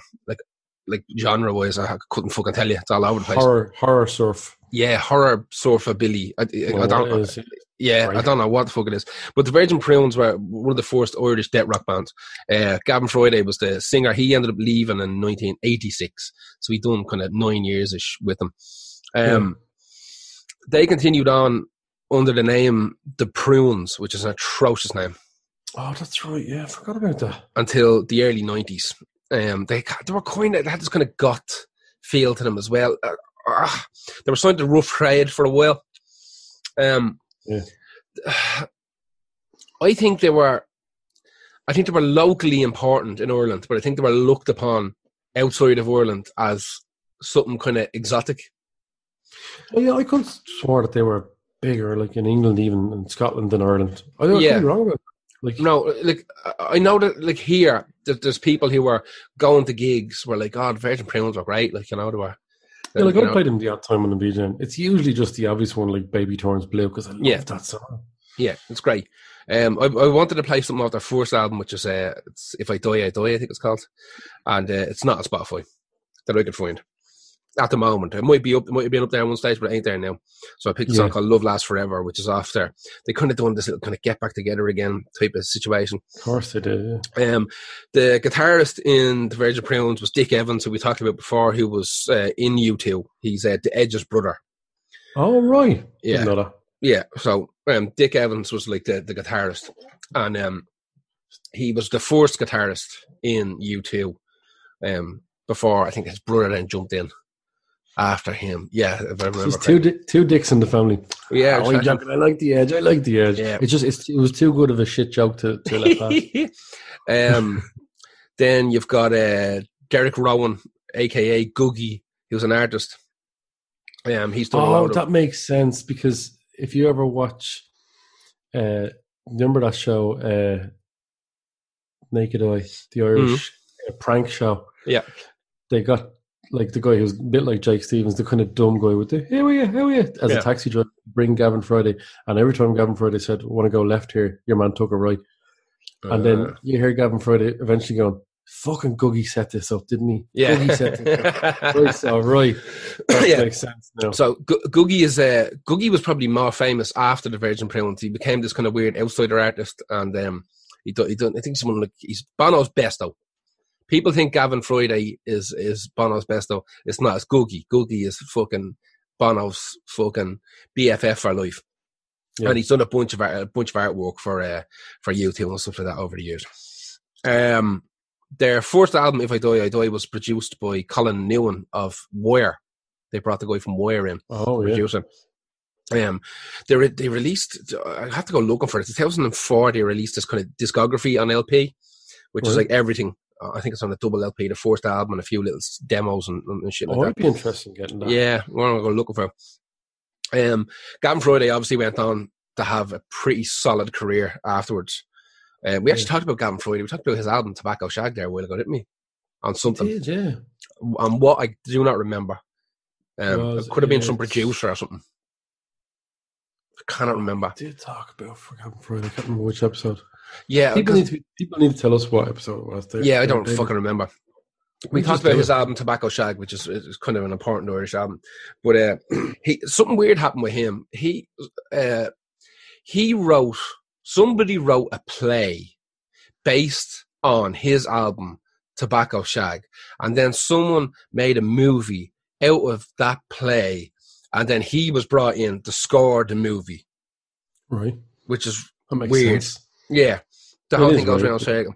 He's done a fuck ton of soundtrack work. Like it's a bit like Dr. Dre scoring Straight Outta Compton. Yes, exactly. Or scoring it, you know. He's done a fuck ton of soundtracks, like having songs on soundtracks, and then he scored a couple of movies. He does a few songs with U2 as well. I think he did. He's on or has a part in that song "Ground Beneath Her Feet" from $1 Million Hotel with Mel Gibson. That's a good song. He had songs on Mission Impossible, Moulin Rouge, Romeo and Juliet, In the Name of the Father. He scored. This is fucking mad. He scored that 50 Cent movie, Get Rich or Die Trying. Fuck off! Did he? Yeah. That's Neil Jordan. It's an Irish. Yeah, another Irish director. Yeah. Oh yeah. So he must have brought Gavin Friday in. It's like, listen, we need a lot of music for this 50 Cent movie. All right, yeah, no worries. Go Bono! It's your birthday. How fuck it literally is his birthday. It is actually. Oh, yeah, this week. I turned 60 last Sunday. Yeah. By the time this comes out, 2 Sundays ago. But yeah, that's right. The Virgin Prunes, I think, were extraordinarily important and kickstarted something. But I think there was one guy in the band that wants nothing to do with being in the band anymore, if I remember correctly. Really? Yeah, he's just hands up, not into it anymore. And, I find a lot with the Virgin Prunes. I'm listening to their stuff, like going through it, I'm like skipping some. No. Yeah. Nah. Yeah. They've a bunch of stuff that like was well put together, and then a bunch of stuff that just doesn't make fucking sense, almost filler. Kind of garbage. But that's the Virgin Prunes. I think that they were big here. I think they were big locally, and I think they were more important externally.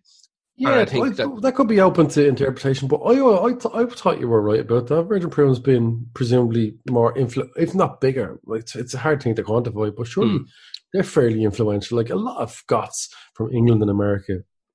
Like if you ask Trent Reznor, you know who Virgin Prunes are, he's going to say yeah, of course, surely. So that surely proves it. There's also an element in all genres, but in particular in that kind of goth and, like we said, death rock, for people to want to outdo each other. So they go hunting for the most obscure random bands. And every now and again you get a band, like punks are fuckers for it as well. Punks are swines for it. And what they'll do is they'll almost champion a fucking obscure band. Yeah. So out of nowhere, you'll get these big resurgences of kind of adoration for bands that their time has definitely come and gone. But they'll just get this blast because somebody important in the scene will make reference to that band. And then all of a sudden everybody's gone streaming them, you know? But that was the Virgin Prunes. Who is your last one? My last one is a band called, and tell me if you've ever heard of these, The Bachelors. I never heard of The Bachelors. It doesn't ring a bell. Me neither, till recently. This is why I had to swap these out last minute. These took the Kelly family's place. The Bachelors were a band from the 60s from Dublin who were signed to Decca Records. Fuck the fuck up. No? The same label that is now Universal. Bing Crosby, Al Jolson, and even sister Rosetta Tharpe, who we should have mentioned when we were talking about Little Richard in terms of who started rock and roll, really, but he had just died, so we'll give him that one. They started out, 2 brothers in the band, Connolly and Declan Kluski, and another guy called John Stokes, first appeared as the Harpsichords, I think, on Luxembourg Radio. Now, do you know what Luxembourg Radio is? I knew about this. This is cool. Luxembourg Radio is only something that I kind of found out about in the last couple of years doing this podcast. Which was like the forerunner of pirate radio, really, wasn't it? Pretty much the invention of pirate radio was Radio Luxembourg, it was such a huge mast, that powerful radio station, that it reached from Luxembourg to UK and Ireland to the point where bands were sending it over to Luxembourg to be played. So because they covered all of Europe, like. Exactly, yeah. You know any more about that? I read about it years ago. I had to write something fucking years and years ago. I think it was in school. Yeah. And I had to cover. I was obsessed with. I was fucking obsessed with pirate radio when I was in secondary school. Like absolutely obsessed with it. You seem like a guy who would have tried a pirate radio. 100%. I even had an idea about 10 years ago for a weird form of pirate radio. And now look at us. I know this was going to be outrageous. Like I was using those little Raspberry Pi computers. I was basically going to build like a Dublin City like intraweb that would broadcast FM locally enough to stay underneath the radar. So it would be internet radio, but broadcast on FM. No way. Yeah, I had it all figured out, the software and everything.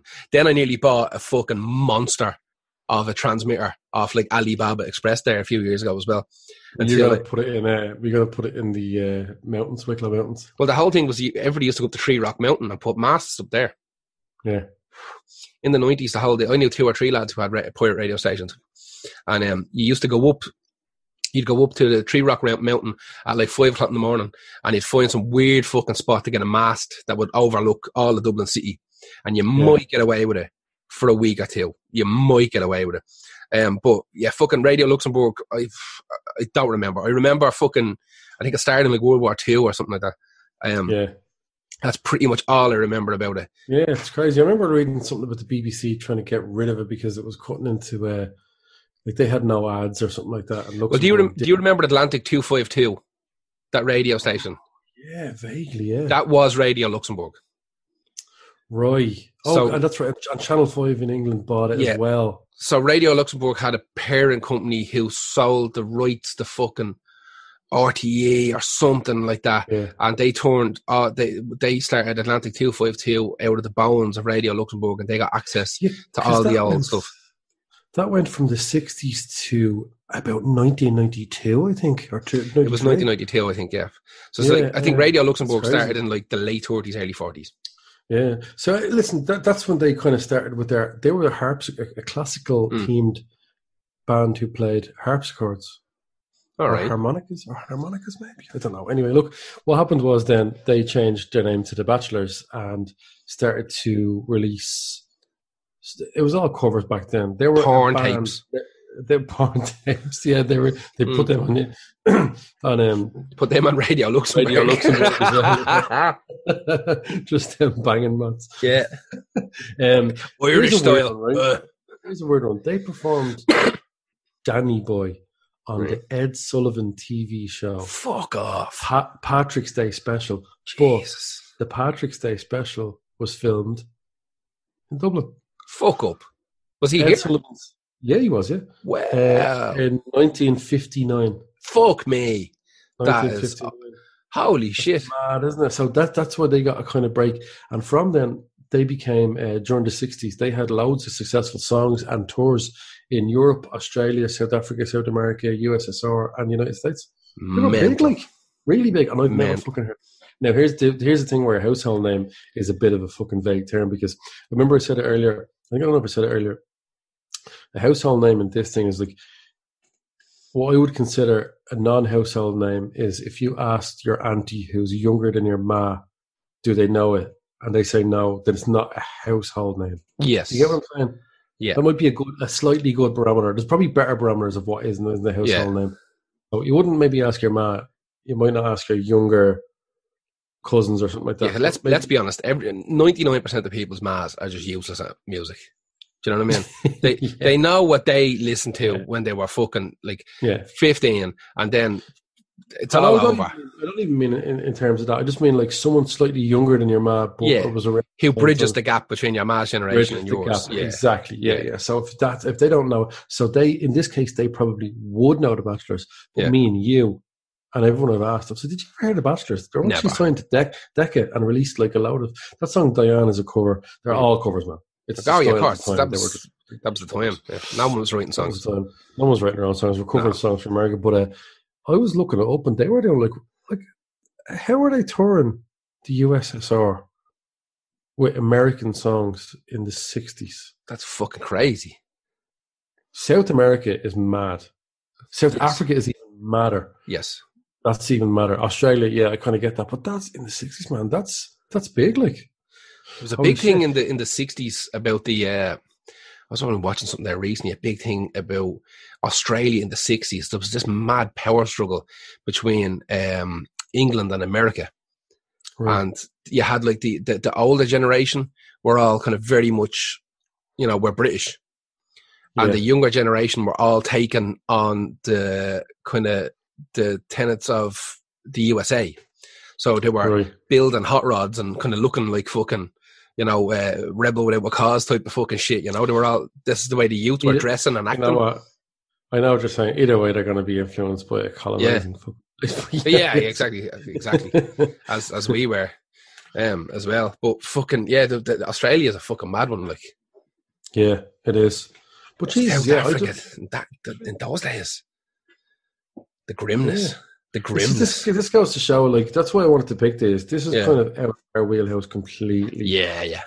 A band from Dublin in the 60s that was signed to Decca with fucking... That's mad. Like, we would have been pumping out show bands. Yeah, that's another band I meant to mention. I think Miami show bands were bigger outside of Ireland than... I don't know. No?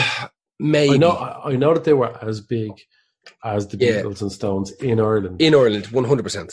The show band era of Ireland is mental. I don't know of any other genre of music anywhere in the world that had the fucking significance of the show band era in Ireland.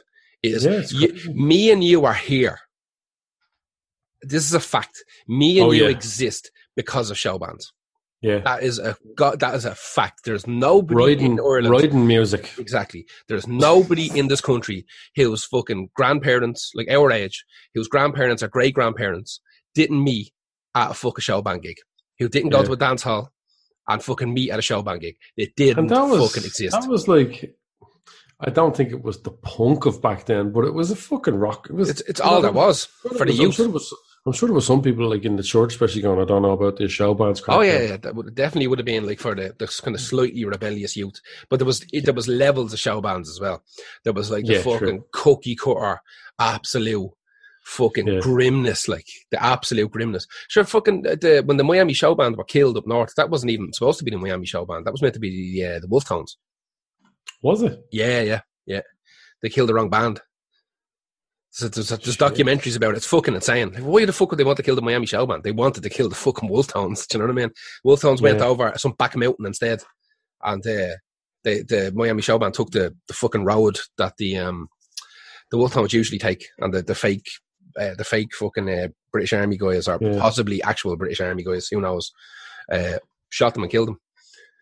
I know. I used to work for a guy. The Miami show band went through about 3 different versions. So when most of the band were killed, 2 or 3 of the guys survived, and they kept going and brought in new guys, and then those guys retired, and this kind of second generation guys brought in third generation guys, and like there's still a version of the Miami show band doing the rounds right now. But when I worked in the Mater Hospital, my boss, he was the keyboard player in the Miami show band, the version after they were killed. Like, so V2 of the Miami show band, and the stories. The stories he told me were outrageous. Like, it wasn't like Brendan Bowyer, like, good mates with Elvis and the Beatles. They all knew, everybody wanted a slice of fucking what those bands had. Everybody wanted it. The Royal Show bands would play in, like, Las Vegas and stuff. Yeah, easy. That's and they were huge.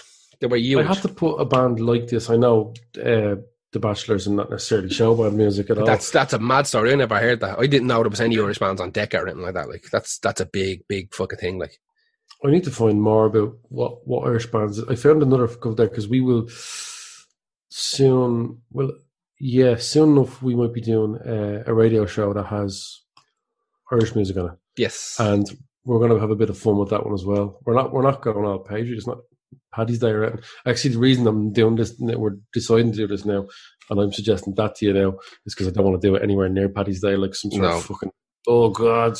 Oh no, horrific. We did a good Irish episode today. I think that was interesting. I found a lot of interesting stuff in that. That's one of the ones where instead of us trying to depart knowledge that we already knew, we found it. Oh, finding stuff ourselves. Delivering it to you as well as we possibly can. Yeah, exactly. So that was The Bachelors, Diane, from 1964. The Bachelors. Yeah. Do you have another one, or is that it? No, I've one more, and it's The Dark Horse. Oh, you do. Yeah. You do have another one. I do. It's my last one, and it's my own band that don't really exist anymore. And the reason I put them in there as opposed to another band is that at least I could speak to it from my own point of view. I was going to say, that's good, and I'm glad you did, so we can, here's first-hand experience of someone who's bigger outside of Ireland than apart from this podcast, of course. Apart from this podcast. Yeah, so we, in a band called 20 Bulls Each from, I think we started, there's kind of dissent on the camp as to whether we started in the year 2000 or the year 2001. Nobody can fucking remember. I think it was 2000, and I think Gav, the guitarist, thinks it was 2001. But anyway, is that what yours is there breaking up? Well, we broke up fucking like 5 years ago. We were supposed to be playing a gig in like 5 weeks' time. We were supposed to be doing a reunion gig. That's right. Because obviously it's 2020, and I wanted to do 20 Bulls Each for the crack. So we've been rehearsing. We've been rehearsing for the last fucking 4 or 5 months, getting ready. That's right. You have been with the Corona. Remember you complaining about the pain in your hand, because I know what it's like when you haven't played guitar in a while. Yeah, you come back and like, fucking hand is all in shite now. And I don't fucked up that day. I don't even play guitar in that band, but I had to learn it all anyway to show the lads, because I wrote all the songs, but I don't play guitar in that. Not all the songs. 2021 Bulls. Yeah, 2021 Bulls, which doesn't really. They fucked it up. The coronavirus fucked it for me. It's like the best, those New Year's Eve glasses that everybody wears. Oh, 2005 was the best year for them because it was symmetrically beautiful. Yes. So there's the two O's for the eye. Then they started introducing like 2011. Like, how are you gonna get that into the eye? It started getting too fucking Elton John then. But anyway, sorry. Go back to what you were saying. So we started in the let's call it the early 2000s, and for a couple of years we were just your average bog standard kind of punky bullshit, kind of hardcore, whatever nonsense band playing every fucking toilet.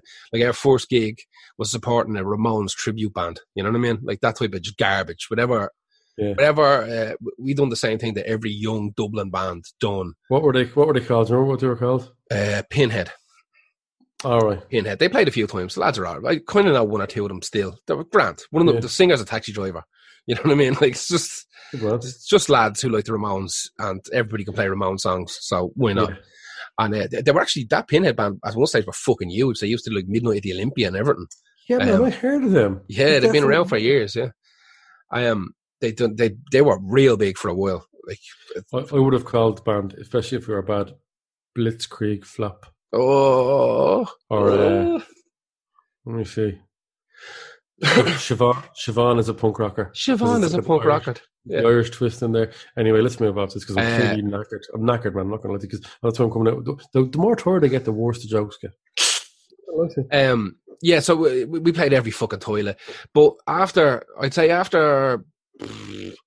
6-7 years of just wherever doing whatever the fuck, somebody offers you a gig, so okay, and there's something in every kind of young band's head where you're always thinking that if you knock it out of the park, something's going to come of it. I know, yeah. You give it your all, something will come back. Yeah, but it doesn't. It doesn't. Like the days of being discovered at a gig because some cunt in Geffen Records walked in, especially in Dublin, it's not a fucking thing. You know what I mean? Like maybe if Eamon Dorrans was still going, was still going. Like I fucking like we played Eamon Dorrans every 2 weeks. Like, you know what I mean? It was just it was at the point where you could leave gear there. Like, and no one gave a bollocks. No one gave a shit. Yeah. But there was I always remember the turning point where I think we went out for a few points one night and we were having a yap at what we wanted to do. And I remember saying to the lads, like, do you want to be like a hobby band? Do you want to have just fun and write songs and, rehearse once a week and, play the fucking Voodoo Lounge and Eamon Dorrans, have a gig every weekend, carting this fucking gear around and whatever? Or do you want to like do it? Like, do you want to be in a band and have that experience? Now, I don't know whether we ever thought we were going to like set the fucking world on fire. I didn't think we were going to be the next fucking, I don't know, Nirvana or, whoever, pick a band, we never had that, but we wanted to just be a real band. M people. Yeah, M people, yeah. So we just wanted to be a real band. So everybody decided, like, okay, so what we'll do then is we'll continue on with our normal lives, with our jobs and shit like that. But what if we just turn everything up by like 50%? Why don't we like rehearse a little bit harder, try and write better songs, try and get out of fucking Dublin a little bit. That's a good compromise. Don't go balls to the wall. No, because there's no... And lose it. You lose it all, you should start again. We were very, very aware of the fact that we were in Dublin. Very, So we started doing gigs. The signposts were everywhere. Exactly. Yeah, it's hard to not know where you were born. But we decided we were going to do a few more gigs kind of outside of Dublin just to see what it was like to be, get in a van and go somewhere for the night and come back and see what it was like. Just see what it was like to not play the same fucking toilets every weekend. So we started doing like Belfast and Cork and Galway, all the normal fucking hellholes. And then someone offered us a little tour in England. So we went out and we done that. At this stage, we thought we were fucking, we're going to England. Like, this is unreal. We're on a ferry like a real band. This is incredible. And we get over to England and it's fucking horrific as well, It's the same shy. You're playing just their toilets instead of yours. You know what I mean? Yeah. That's all it is. We decided to put out an album, self-funded an album, put that out, self-released it, sold whatever, a bit of it. My big thing was that I was good at the internet. So I was on every fucking forum. You're the man on computers. Exactly. But I was on every fucking forum, every website, every fucking chat room, that's all I done. I worked in computers during the day in the hospital. I had access to all their fucking printers.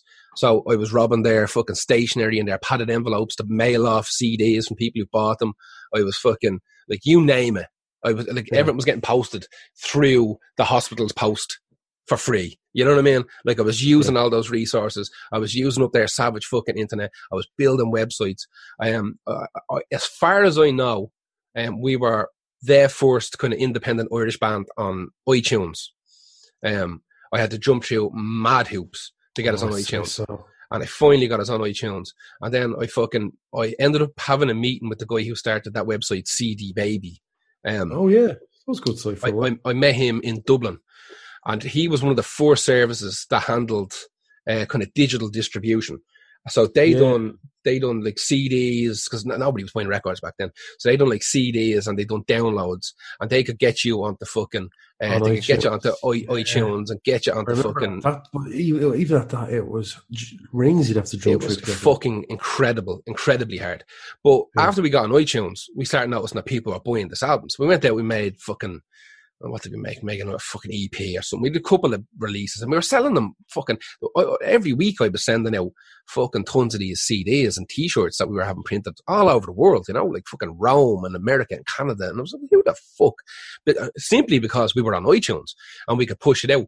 And we also had accounts on everything from like GarageBand to fucking Reverb Nation and, fucking all that bollocks. We were on everything. MySpace was a big fucking deal. And then we decided we said, fuck it, let's do the States. Fuck it. Let's do the States, So this was obviously everybody's dreams to tour America. So we found this website called bookyourownfuckinglife.com. How punk is that? Bookyourownfuckinglife.com. Right? And I think it might still exist. And all it was all of America broken down by like state and city and town. So I looked at a map of America and I said, okay, well, it's cheapest to fly into fucking Boston or wherever the fuck it was. And so I'd look up Boston and then on this website and I'd find a list of a bunch of promoters and I'd email them saying, listen, we want to come over at this day. We need a couple of quid and somewhere to stay and some food. Can you do it? And they'd be like, yeah or no, yeah, no. And eventually it takes months to do it by yourself. It's a cunt to book a tour independently. It's a nightmare, but it got done. We went over and we done it, and we were like, hey, like people are coming to these gigs. This is fucking mad. And we were selling merch like mad. I mean, mad. Like the only thing that kept us afloat. Like people didn't buy fucking CDs. I don't give a shit about CDs. They get all online for free, even back then. Yeah. Like SoulSeek was still a thing, and there was all the fucking like Usenet and all this kind of shit. You could get it if you wanted it. If you remember, there used to be these websites that was like you could download the zip files of entire albums. Do you remember those? Yes. Yeah, I can't remember what they were called. They were all hosted in Russia, but they were fucking all over the internet.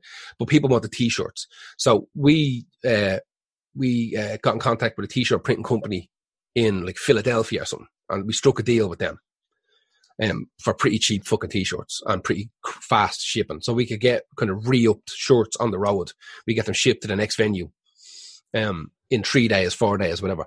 And we realized pretty fucking quick that like the reason that we were doing well wasn't because we were like a hardcore punk band or we were good or any of that type of shit. It's because we were Irish. That's all it was.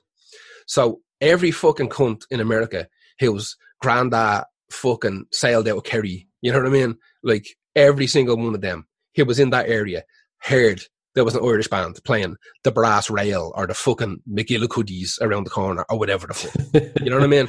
And they came out with a fucking woodwork, and they'd come to the gigs and they'd have fun. They'd come up talking to us. They just wanted to hear us talk, you know, say something. All right, yeah, how are you? Oh my God. Oh my. You know what I mean? Of the morning to yeah, exactly. And then we were getting t-shirts made up that said like Irish hardcore. And they were like, oh my fucking God, I have to have one of them. You know what I mean? Good move, man. It's a great move. We had, instead of like a skull and crossbones, I had a harp and crossbones, one made. You cheap bastard. Oh man, you don't understand. I cheap. That movie 300 was big at the time. So, you know, like this is Sparta, which I'm kicking a dude. Yeah. I'd done that, and I said, this is Dublin, with a dude kicking a dude. I was just couldn't stop selling t-shirts. They were all over the place. Good move. So we ended up doing like, I don't remember, 3 or 4 fucking tours of the States. That's mad. Fair fucking play, atheist. 3 or 4 tours of the States. We done England a bunch of times. And the last time we done England was in London in this legendary fucking legendary venue. Underworld, is it? Huh? The Underworld? No, this is like a hardcore venue. What the fuck was it called? Right. What the fuck is it called? It's on Denmark Street. Oh my God, my brain's gone. My brain is dead. I'll remember now in a second.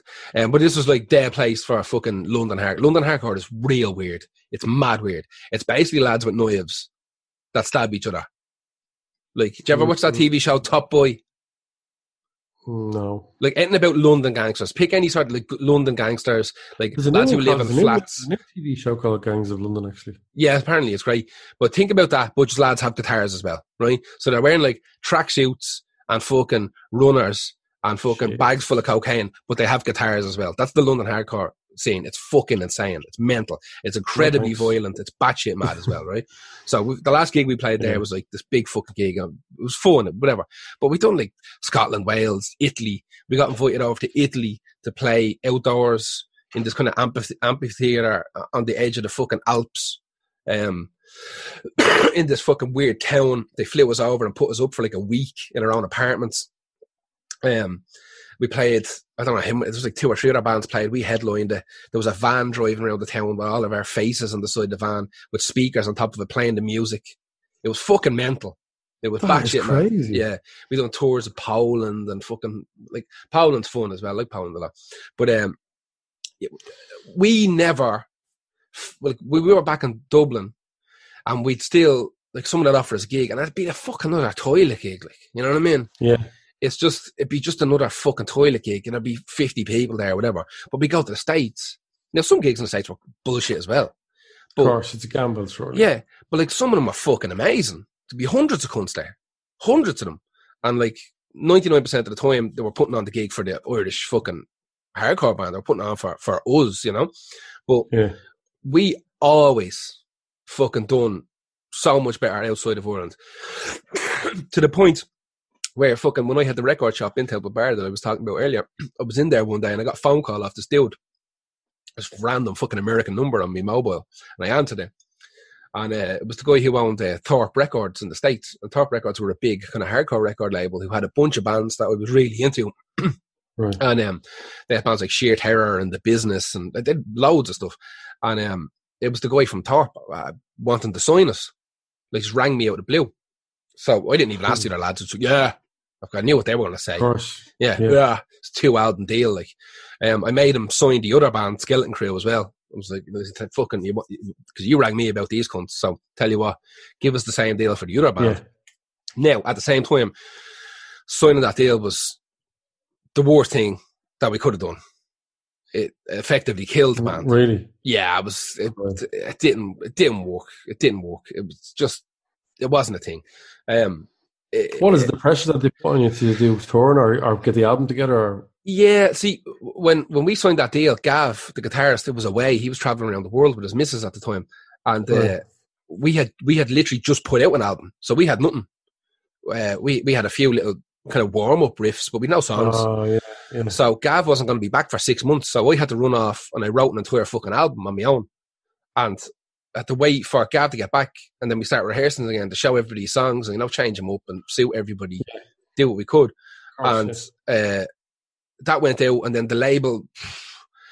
I don't think the label kind of got soured on us, but I think that their idea of kind of reinvigorating the label by signing a bunch of new acts kind of backfired on them.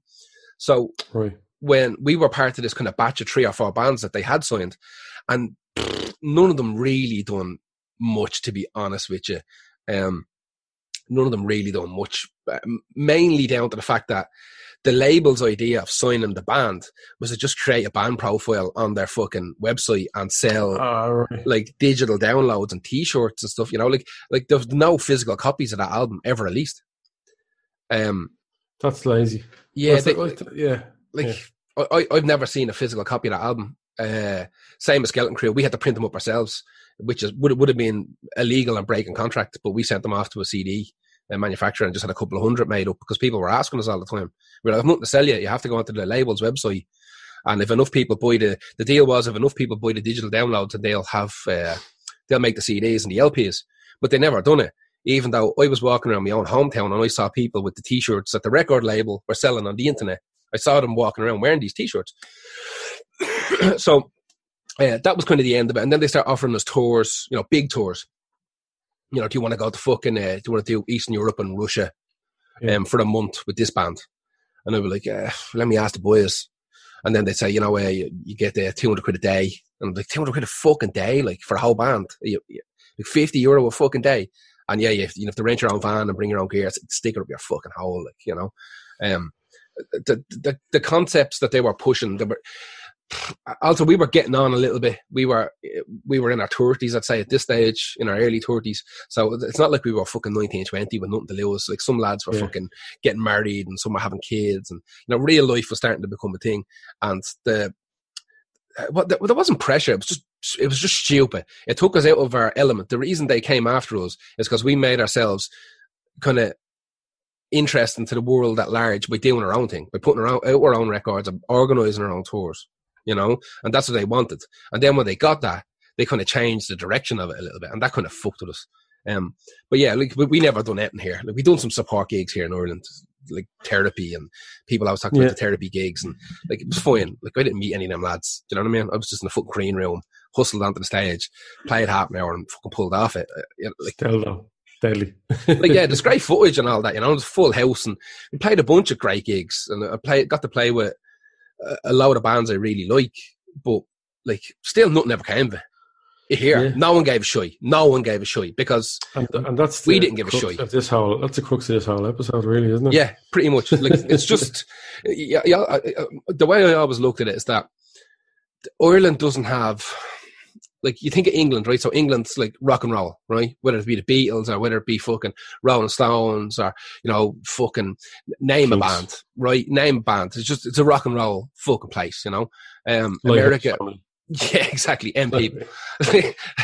Like you name a band, whatever. Like, let's say England's fucking rock and roll. So they've loads of different genres, but rock and roll's their fucking bag, right? Yeah. You go to the States, like they do metal particularly well. They do hip hop, obviously better than anybody on earth. But Ireland doesn't have a music. You know what I mean? Not really. Like we've banged out some good alternative rock bands over the years, but none of them were ever the first of their kind. You know I think, to be fair, stuff like Anuna and Keela, actual Celtic music, does extremely well. But apart from that, I know what you're saying. Yeah, but like I'm talking about popular music. Like, we don't have a niche. So what we do have, we've got thousands of splintered scenes, and not enough people for this small country to support any scene, to get big enough for it to be worthwhile for a band to put their full effort into being an Irish band in Ireland, you know? Yeah. So yeah, you're always looking outside. I remember reading an interview with Ash, and they were talking about going to London. They were like, listen, we could be like the big fish in a small pond, or we could be fucking, you know, we could try and be like the big fish in the big pond. So we fucked off to England and tried to make it over there. Because if you make it in England, you've a shot at least. You've a shot. Yeah, it is. Like if you think about like the scene in London being bigger than the scene in Ireland for alternative music, do you know what I mean? Like you're moving up and you're getting more exposure, you're getting more gigs, and you're getting more crowds at the gigs. Yeah. Look, it makes sense. Although we still fucking are an incredibly impressive country at putting out great music. We're super at putting music out, but we don't support that music. It has to get, a lot of the time it becomes bigger outside of here, which is... Like you're saying, it's fragmented. It needs to find a good group outside of it. Yeah. Exactly. Anyway, that's us for this week. That was the Bigger Outside Ireland podcast. Yeah. You can get us on patreon.com/Lost Art Podcast. If you want to give us a $5 a month, it's great. You can get us on Facebook. Yeah, it does help a lot. Use on facebook.com/Lost Art Podcast as well. Share, help, fucking rate, review, all the bullshit on the podcast. And then every Saturday night we do our live radio show on Mixlr.com. Just go onto the Facebook page and you'll get all the details there. Do yourself a favor, create an account. That way you can chat to us and it runs properly. Correct us and get in the... Yeah, it's a bit of crack. I love the chat. Chat's a bit of crack. Chat's great fun. Well. The chat is great fun, and we actually read it and react to it as well. Yes, we do that every Saturday night, 9 Irish time, which is what, GMT, Greenwich Mean Time. Figure that out for yourself because it's UTC Americans +1, something like that. Is it? Yeah. Right. That's us for this week. We shall be back this Saturday for the live one, and we're back with another podcast for you next week. Good night. Night.